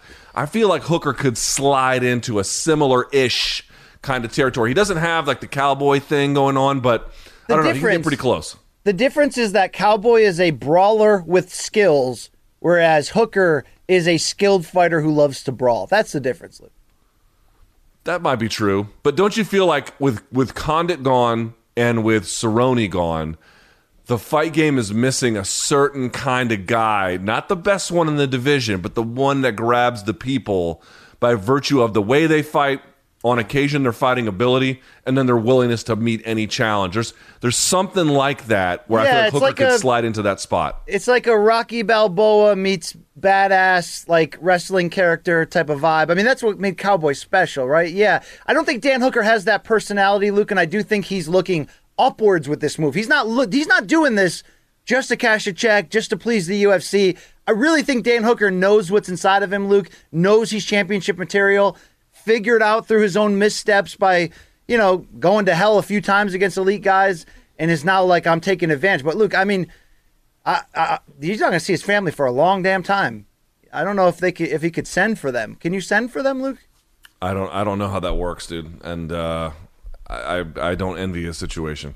Wow, he's going for it. I mean, Luke, just real quick, style-wise, how do they match up? I mean, can the new Hooker handle this man on the ground? No one handles this man on the ground. No, on the ground, no. I think he's going to get completely overwhelmed. On the feet, it could be quite interesting. Obviously, Adriano Martins had his way with Makhachev a long time ago, whoever it was. I think it was Adriano Martins. He did get the head kick KO. Maybe that's still there, but I tend to think he's going to put... Listen, it's a tough fight for Dan. It's a tough fight for Dan. If Islam plays ball at range, then anything is possible. I just tend to think that he won't. All right, Luke, we had teased based on some social media reports that Dom Cruz could be heading the way of Sean O'Malley. That is not true. UFC 269, a loaded December 11th pay-per-view, will now have Dominic Cruz versus Pedro Munoz at bantamweight. Your thoughts, Luke? Love that fight. Tough fight for Cruz. I think Pedro Munoz is a leg kicker and a heavy hitter, and a guy who's willing to take one to give one is going to be a tough matchup for this version of Cruz, who's not quite as fleet of foot and nimble as he once was. I think also people kind of figured out his game a little bit with some of the leg kicking. So it's a great fight for Pedro, but also if you're Cruz, you got to respect the fact that he is not shying away from a difficult challenge, even in the twilight years of whatever he has left in his career, and winnable, still quite winnable. Good fight. Great fight. I mean, Munoz has lost 3 of 4. He is 35, although against elite competition. And, the problem for Cruz, Luke, is that style doesn't age well. It's like, why did Allen Iverson stop being elite at like age 31? Like, that style is built upon speed and movement and elusiveness. And when that goes, you can add the veteran tricks and be wily. And obviously Dom Cruz's story is different from anyone else because of how hard he's worked to just get back out there after so many setbacks. But to your point, this is a winnable fight for him, but it's got to go his way. In his favor, Luke, is he's tough as shit mentally. He can take a punch, and he's got a very sharp nose, Luke, for the musk of referees, apparently. All right, Luke, let's keep it going. December 18th, headlining a fight night card. Raquel Pennington back quick against Julia Avila. Do you like that one at bantamweight? I think Avila, if memory serves, could be wrong about this, I think she just got her black belt. That's a tough fight for Pennington. That's a tough fight. I think that Avila is sort of a come forward, not brawler, but she gets to work. If you hang out in the clinch with Rocky, she'll piece you up. But if you can stay on the outside, you can beat her. So it's gonna. That's right. I mean, it's how Holly Holm got it done, basically. So like it, but tough fight for Rocky. That same night, your new main event is a rescheduling when Misha, don't call her Cupcake Tate, Luke, is in against Ketlin Vieira. So we'll finally see that one. You'd have to believe, Luke, with a win, she could be paired against Holly Holm if Holm wins her Norma Dumont fight coming up. I have some breaking news for you that I think you would like and appreciate. Guess who missed weight? Oh, no. It's got to be UFC. It's UFC. Who is it? Kevin Holland? Betch Kohea coming in at a whopping 138.5. Just make it an open weight fight. Look, we just want to see her dance one more, right? You know, who doesn't want to see Latina women do that? I mean, it's just sort of an obvious thing. Look, let's be honest here. We talk about like the cowboy swagger and persona. We don't have that too often or ever in the women's game. Somebody who's got that gunslinger. That's Betch Correia, bro. We should put a little bit more respect on her name. I agree. Okay. I agree. Final fight, Luke. This one is straight up the BC lane. November 12th. Cheyenne Bays, Luke, who's running hot after that 50K bonus, taking on Loma Lookboonmee. What is she? What country is she from, Luke? Thailand, that's right. And she's got those straight front kicks. Look, this is an interesting matchup. I think Bays is going to get more attention than, let's say, her ability might call for at this point because of everything we've seen with the fighter pay and stuff. But Luke, I think she's must see. She's got a spunky attitude there. The wife, of course, of JP Bays, and I think she's someone to watch. So this is an interesting style matchup. Also, different styles of striking. I think the overall more well-rounded fighter is Bays, but Lookboonmee is a much better striker, and I think is surprisingly strong for that weight class as well, at least in certain positions. That's again, dude, the UFC matchmakers are doing a good job of putting together the right kinds of pieces of the puzzles for each of these fighters to solve, and then you can make a better read about what it means after the fact. I like this one as well. Yeah, going to be interesting. All right, our final main topic here, Luke. Claressa Shields, the decorated two-time Olympic gold medalist, boxing champion. Of course, we'll have her second pro MMA fight October 22nd at the PFL Championship event. But Luke, they had a press conference, and she had some very interesting words on a few topics. Let's go to the videotape to react to this first one, please. Next question is for Claressa. Amanda Serrano got on a Jake Paul card, which was on Showtime. A lot of people watched that. Do you ever want to be on a Jake Paul card as well and maybe get that grand stage as she got? Don't ever disrespect me. I would never fight on the undercard of a Jake Paul. I'm a 3-time division world champion, 2-time Olympic gold medalist in boxing. I will never fight on the undercard of Jake Paul. Before I get on the undercard of a guy that's having a circus show, no disrespect to Tyron Woodley, no disrespect to Jake Paul, but I'm a real boxer. Like, I can beat up Jake Paul at the weight class I'm at right now. So no, I would never fight on the undercard of somebody who does not possess the skills or the accomplishment that I have. Luke, that's them are some fighting words right there. Your reaction to a very outspoken Claressa Shields.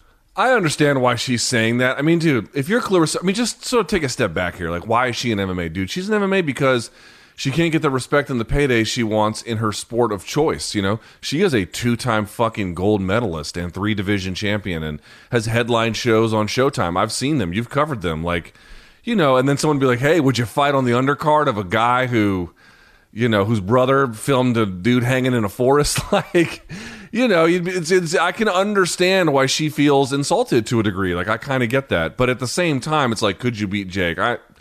Obviously she's the more skilled boxer, but with size and gender differences, I sincerely doubt that. And then that's less the point. I'll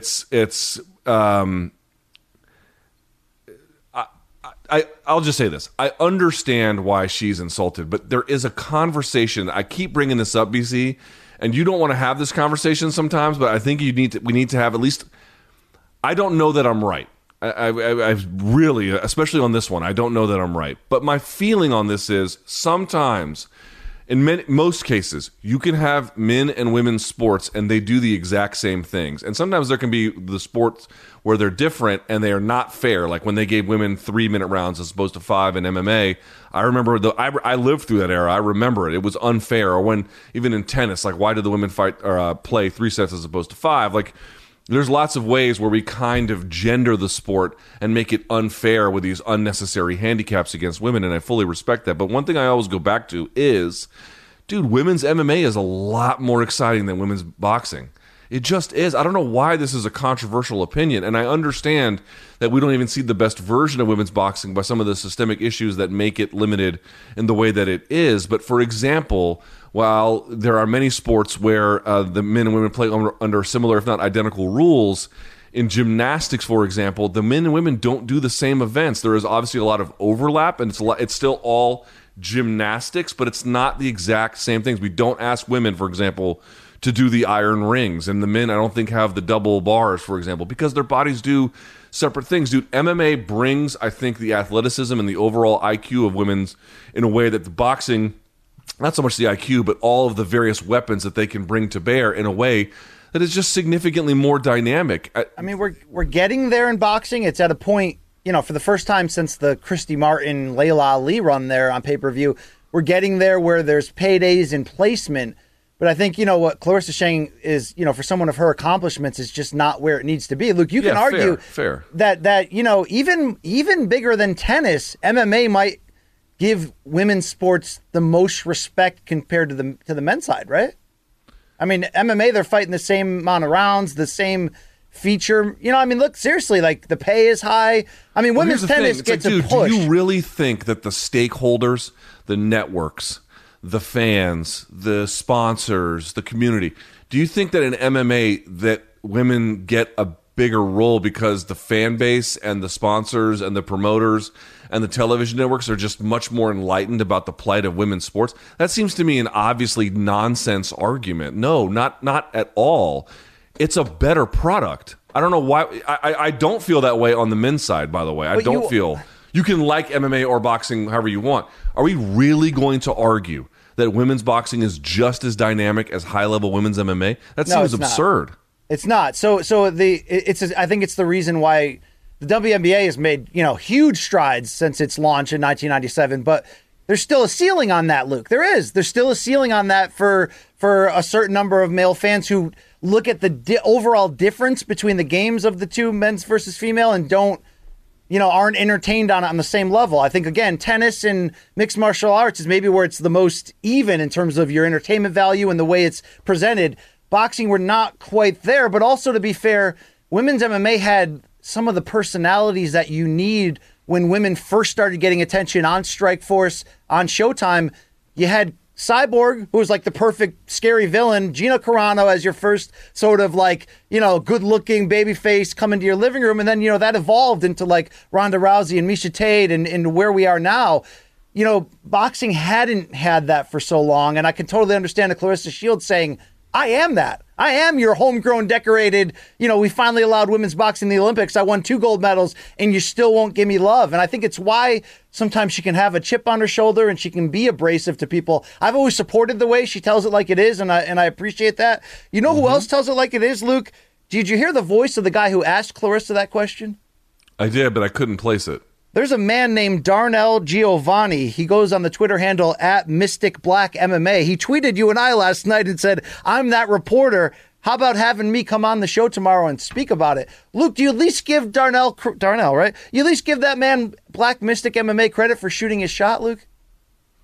What shot did he shoot? He wanted to come on our show today and talk about this topic. Oh, yeah, I guess so, but we don't really do that kind of thing. Luke's like, fuck that shit. No, actually, Luke didn't know. In closing here, Claressa talked with our friend of the program, Danny Segurha of MMA Junkie in a one-on-one interview, and she said, quote, I feel like I wouldn't have switched over to MMA if I could have become a household name in boxing. Right. I feel like I did everything I could do in boxing to be that household name and get that $1 million check. Even with all my accomplishments, it's still not enough, and that's pissed me off. But I decided, instead of retiring from boxing and saying, F this sport, I'm going to keep defending my titles in boxing, but I'm going to use my youth of being 26 and see what I can do by the age of 32. See if I can become an MMA champion and become a household name. I'm already a household name in MMA in the past few months, so I've started MMA. So, Luke, essentially she says she wishes she started MMA sooner because of the notoriety is limitless there, where she sees the ceilings in boxing.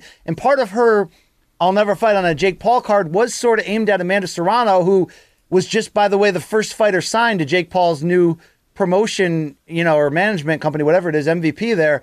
And, Serrano did make her biggest payday by far being on that Jake Paul co-main event on the Showtime pay-per-view. So interesting stance. I don't think she's wrong on a lot of her points, Luke, but she's basically giving herself a 6-year window here to do something in MMA. Luckily, for her credit, she is young enough. I mean, Holly Holm crossed over much later, although she did have a kickboxing background. Yes, she did. And it will also be what kind of effort she puts into this, if it's still moonlighting or not. Like, there's a lot of work that goes into learning how to wrestle. It's not, everyone if you're just a fan and you watch UFC, you're like, oh, it's a sort of reflex. Like, they're all pretty good at it. No, you have it's very, very difficult. But I love what she's doing. To be quite honest with you, like I don't agree with everything she says, but I love that she speaks her mind. I love her chip on her shoulder attitude. I think that's going to serve her very well in MMA and marketing herself, and then having the right attitude towards training. She's with a good team. Like there's a lot of reasons to be confident, one step at a time. But dude, I hope she finds what she's looking for. I wish she could have found it in boxing. But dude, like. Tell me, as just an example, tell me which of her boxing fights, any of them, was more fun and more full of thrilling action than her MMA debut. Which one? None. And I think she's right. This is my point. It's like, dude, why are we ignoring the obvious answer here? She has had some fun fights, but I think that they're largely crippled by the 2-minute round setup. It's like, we've been down the road that debate. Just make it even, and we can start making the pay even for the fighters that deserve it.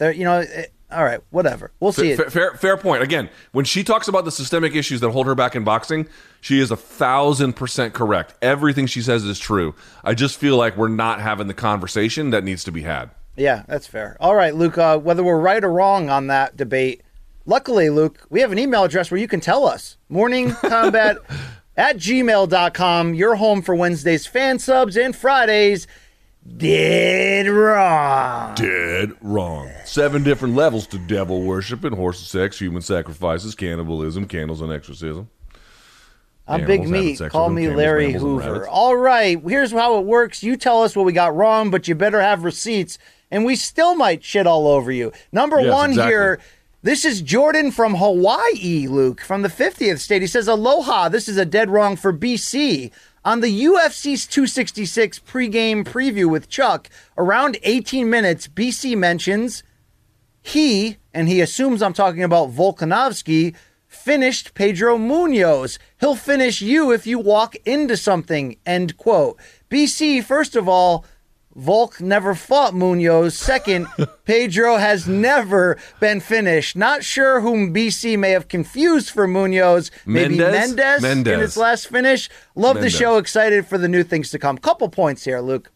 Number one, if I said that, I was dead wrong. Absolutely. Yes, I was 100% confusing him in the moment with Chad Mendes. And as we've already put out there, Luke, at 43, I made a dire mistake by drinking 4 drinks in less than an hour and saying the words yo and bitch ad nauseum. So, I can only regret a lot of what happened that night, Luke. We should just call that podcast Yo Bitch.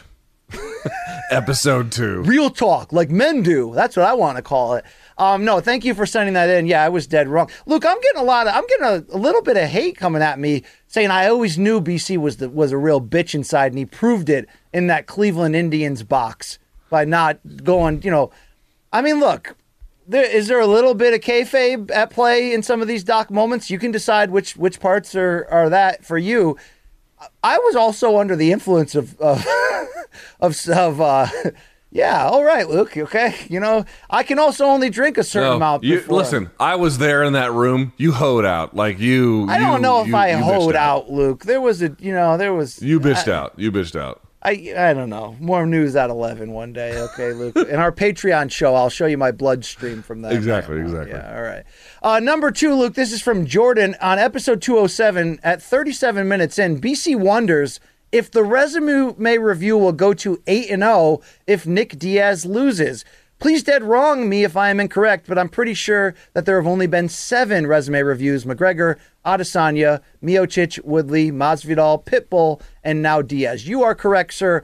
In that moment, I hadn't had the number. Mikey, our producer, I think right after I said that, did send me a text. It's 7-0 with 6 stoppages up to this point.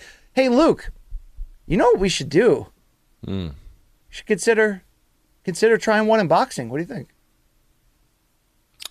I think it's a good idea. What if we did one on Canelo? I mean, that would be Canelo is I think he's a minus 700 favorite right now. Yeah. That would be a test of this thing. A lot of people, though, are saying... that would be interesting. That would be interesting. There are a lot of people, though, that are saying, first of all, that same night as UFC, and you've got a chance to sting up Colby... But there's just as many people that are DMing me going, hey, if you want to test it, put it on Usman that night. If you really want to test that shit, Luke. No, I think if you want to test it, you put it on Canelo because he's such an overwhelming favorite. All right. Like, All right. neither. I don't know who the favorite is between Colby and Kamaru. Probably Kamaru. I doubt he's a huge favorite. He's not. He is not going to be minus 700 against Colby. I guarantee you that. I can tell you the answer to that, Luke. I have it right here, if you're willing to Tell hear me. it. As of right now, DraftKings has Colby at plus 245, minus 310 Kamaru. That's actually a lot higher than I thought it would be. But even then, not even close to minus 700. Why don't we just put it on Wei Lee? What are her odds? She's minus 105, and Rose is minus 115. Oh, I mean, it's hard to tell who's going to win that one. I mean, no way. Yeah, that's interesting. All right, Joseph, Dan, and Hansel sent this one. No word from Gretel. Gretel? All right, hey, Hansel and Gretel. On Monday's episode, is that the fairy tale where that old lady eats them, or did I make that? Yeah, part dude, up? and they're putting kids and shit or whoever in ovens. It's like dude, that's like the Holocaust. Yeah, I'm not supporting that joke at all. Luke, hey Donks, on Monday's episode, while showing Valentina's post-win group photo, I got shit for this. BC claimed Brandon Moreno was in the picture too, but that was not Brandon Moreno, just a pale guy with dark hair and eyes. Luke, I wish I had this guy's picture ready. Apparently, if you go on that picture and click the names, it links to this man's Instagram account. Can you please blow this up? I don't mean to sound like Mike Goldberg here, Luke, but if you look up the guy who that really is, virtually identical. I think that's a fair mistake. Look at that guy. I think it's Whitey who thinks all people of a different nationality and potentially racial group just all look the same. Can somebody in the back quickly look up who that person is? But apparently, also, why is Steve Bannon in her corner? Yeah. Why is Ian Anderson from Jethro Tull with the purple cravat standing there partying up with them? Yes. All right. Yes. Apparently, it's not Brandon Moreno, and I will take that L because that made a lot of people upset. All right. Let's go here. This from Thomas, Michael, and Mark. Quote, I'm afraid to say that douchebag flexing on the subway was from Toronto. What can you say? Douchiness is borderless. Luke, we got a bunch of people saying this was not the New York City subway system, but because of those red seats and bars, that is Toronto. That's fine. That's fine. I didn't know which one it was. I had said it was New York, but if you actually go back and I'll take the L. Like I definitely had said it was NYC, but you said it might be DC. You didn't know we didn't know what it was. Yeah, I had said because the seats, like if you go to New York City seats, they're always flat to the wall of the car itself. They don't stick out from the side. The ones on DC do, but I know this is not DC. Yeah, there's a yellow line in New York. I forgot. There's letter and those have those seats, Luke. It's weird. It's awkward because there's that one in the corner. That's fine, that no but I didn't know that was in. Toronto. Because you're basically sitting in someone's crotch if you sit in that corner seat. Nobody wants to sit in the corner. I hate that. I hate that shit. Yeah. All right. Here we go. About 7 different people sent this in. I'm not even going to read their names. On Monday's show at 1:24:15, when talking about John Jones, BC said Connor did not get in trouble when he threw the dolly through the bus window and scared the crap out of Joanna. It was Rose who got scared, big bitch. This just proves that BC sits at his desk without pants on, thinking about Joanna all day long. Love the show, and I hope that was enough to get on the show on Friday. It was, and yes, in the moment, I was dead wrong. Ray Borg caught it to the eye. It was Rose who got freaked out, and somebody else got hurt too, Luke. Do you remember who it was? Michael Chiesa. Yes, that's right. Okay. He sued Connor, remember? That's right. Okay. Yeah, Connor, by the way, no sanctioning on him from the UFC at all. They're like, here, you want to make $30 million in one night for that? Let's use it to, Let's figure out a way. All right. Luke, your phone's buzzing. I'm sure you have to crap, so let's speed this up. Okay, this one's from Moe. At 1:36:55, in regards to CKB moving to the U.S. and BC suggesting Kevin Lee, Luke states... You're taking a beating today, huh? Luke states, what can Kevin Lee benefit from CKB that he doesn't get from Extreme Couture? Luke is dead wrong, as Kevin Lee trains at TriStar. I also agree with BC. Kevin Lee trains at Extreme Couture and gets occasionally cornered by Faraz. It is not true. His home gym is Extreme Couture. Oh, shit, Moe. What are you going to do with that? Moe also says... not... He does train at TriStar on occasion. For sure, his home gym is Extreme Couture. I know that for a fact. All right, Moe says that he agrees with BC that Lee would benefit from a move there because TriStar hasn't been having consistent success for a long time, and they turn fighters into a generic jab-centric fighter with not much else. Only fighting doing well there since Rory and GSP is Arnold Allen. TriStar is where fighters with individual styles go to die. End quote from Moe. Luke, you're not going to agree with that shit. No, that's a complete oversimplification. Yeah, you don't know shit, Moe, all right? Yeah. All right, Greg slides in. First dead wrong was when the King of Connecticut, BC, was discussing round 4 of Gastelum Adesanya, claiming Kelvin executed a near fight-ending submission attempt. As a matter of fact, the submission attempt came in round 5, and it wasn't Kelvin who nearly scored it. It was Adesanya who locked up the tight triangle that Kelvin barely managed to escape. Okay, that's fair. I was dead wrong. I forgot. It was back and forth. It was the best fight I was ever at live, though, Luke. Oh, God. You'll never forget it, except when you do. One time in an interview, I was like, Izzy, I just want to thank you for that fight. And Luke, he was like touched, and I didn't expect that, Luke, okay? That's good journalism from you to be like, yo, bro, that shit was rad. Yeah, that shit was off the hook. Finally, Luke, Greg, Brian, and Adam are here to say, don't worry, Luke, I saved you for last. The real-life Brian Griffin was dead wrong during the odds and ends of the show when discussing the current title picture at 135, claiming that TJ Dillashaw once held an interim title in the division. I know, I got killed for this. Don't mean to be blunt, but TJ never held interim, bro. Never. He's a 2-time undisputed champion. For some reason, dude, I assumed, I lived through all this, and I can't get it right. He beat Barao, and for some reason, I thought that it was still...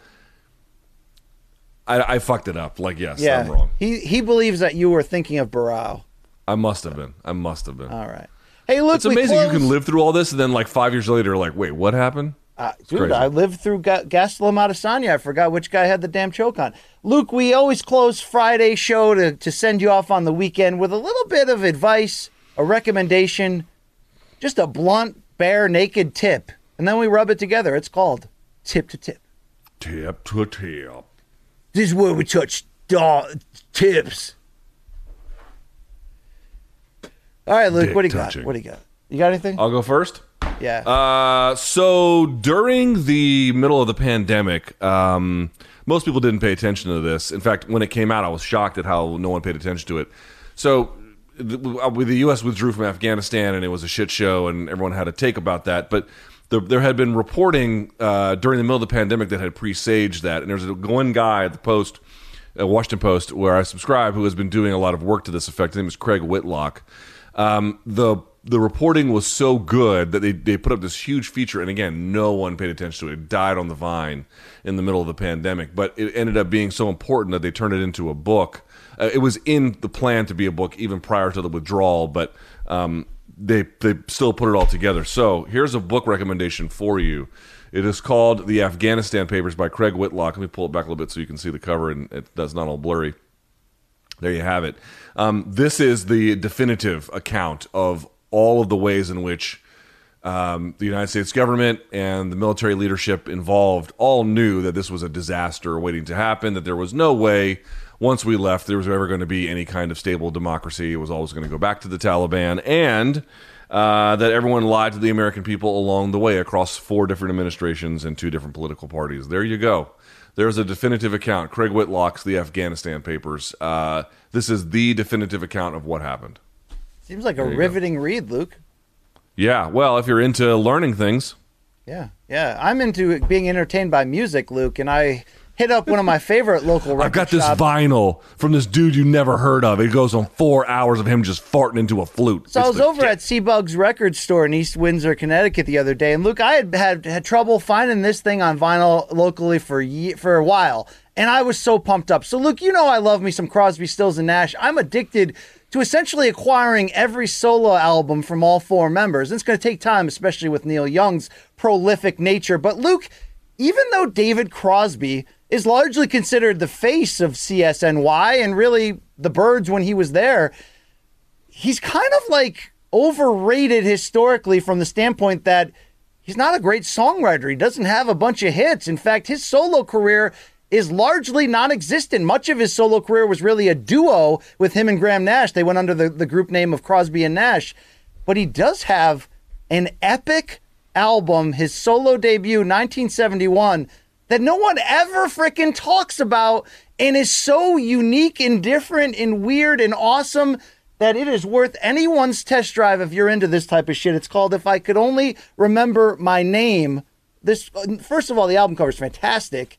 Could his nose be bigger? I mean, what are we doing? Now, look, Crosby's an asshole in real life, and he's one of the most notorious drug users of all time. In fact, if you remember, Luke, before he only agreed to go to rehab in 83 if they let him shoot up heroin on the helicopter ride there. But as a harmonizing vocalist, he's incredible. But this is his solo work of songs he wrote. And what makes this album so insanely good is it's extreme psychedelic rock. And it was recorded in 1971, which came after the psychedelic boom. Yet it's a mixture of psychedelic and folk, and what makes it so super special are the session players on it. This was essentially him opening up the studio to all of his friends. So you have basically the entire Grateful Dead, including Jerry Garcia on slide, the members of Jefferson Airplane, the members of Santana, the other members of CSNY, and Joni Mitchell interchanging on each song, and it is just an incredible journey, especially in the headphones late at night, of just really the final stand of that genre, psychedelic rock, but with that folk influence.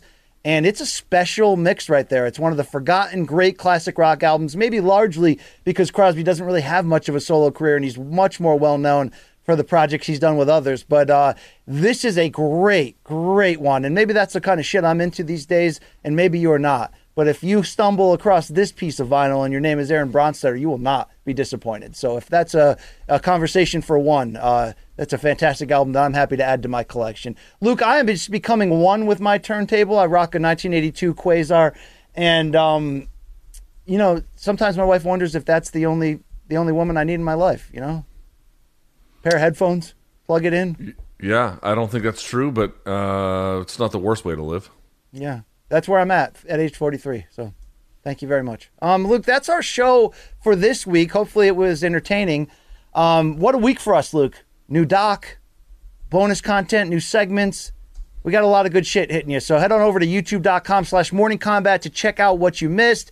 If you care at all about Luke Thomas, you can check out Thursday's live chat, which was moved back to his personal channel on YouTube for the first time. But, that's more just trade or commie bullshit. You want to be doing MK stuff. Follow us at the social handles below. Like and subscribe to what we're doing here on the road to 100K. Buy our merch at morningcombat.store, and you can get 10% off to help yourself there using our code LIVE10. Do that right now, and you can get yourself outfitted nicely and some good shit. Luke, remember that couple? There were two couples, and they were in the living room, and they all had shirts on, and they were watching us? Yes. They said, thank you for helping us make our house a home. What did we do?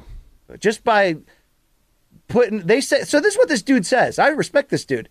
He says that his girl and his buddy's girl, they hate fight sports, but every time they all hang out, they put on our show because they love the banter between us. They feel like they are the other friends in our friend circle.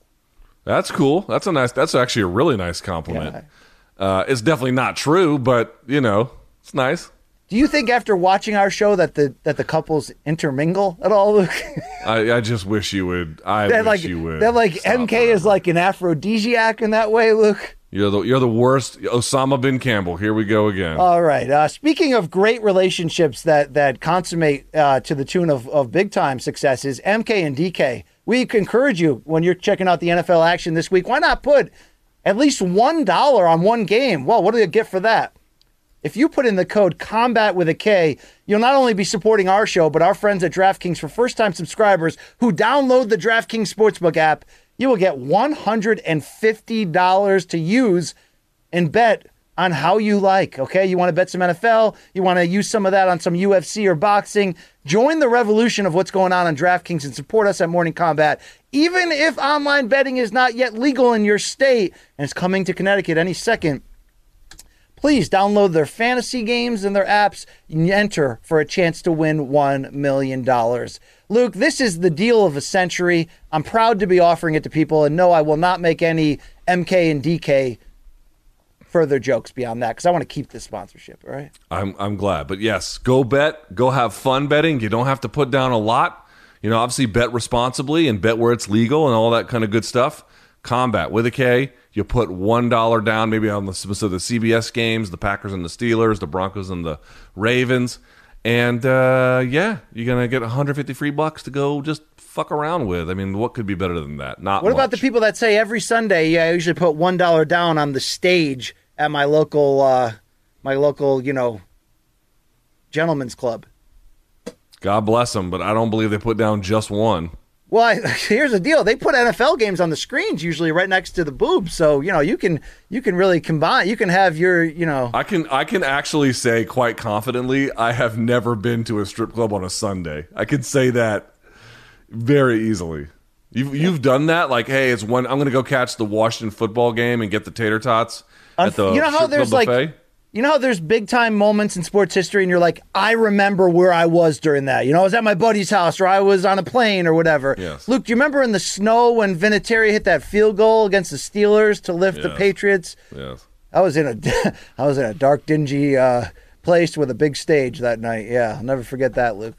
Damn, you are a degen. Do you know what they had, though? They had ice chips in the urinals. Bro, there is no... your tip of the week is... If your club puts ice in the urinal, look, there's something. Wait, did they put ice chips in the urinals, or more likely, the guy who was cleaning the bathroom, who finds the glasses there, chucks it in the urinal before he collects the glass to go be washed? No. There's a dude who just comes by with this giant ice bucket and just refills the urinals. And when you go to take a whiz, Luke, it's just, I don't know, it makes you feel more like a man. It's really a. So you're like, I'm going to use my hot piss to melt these ice chips.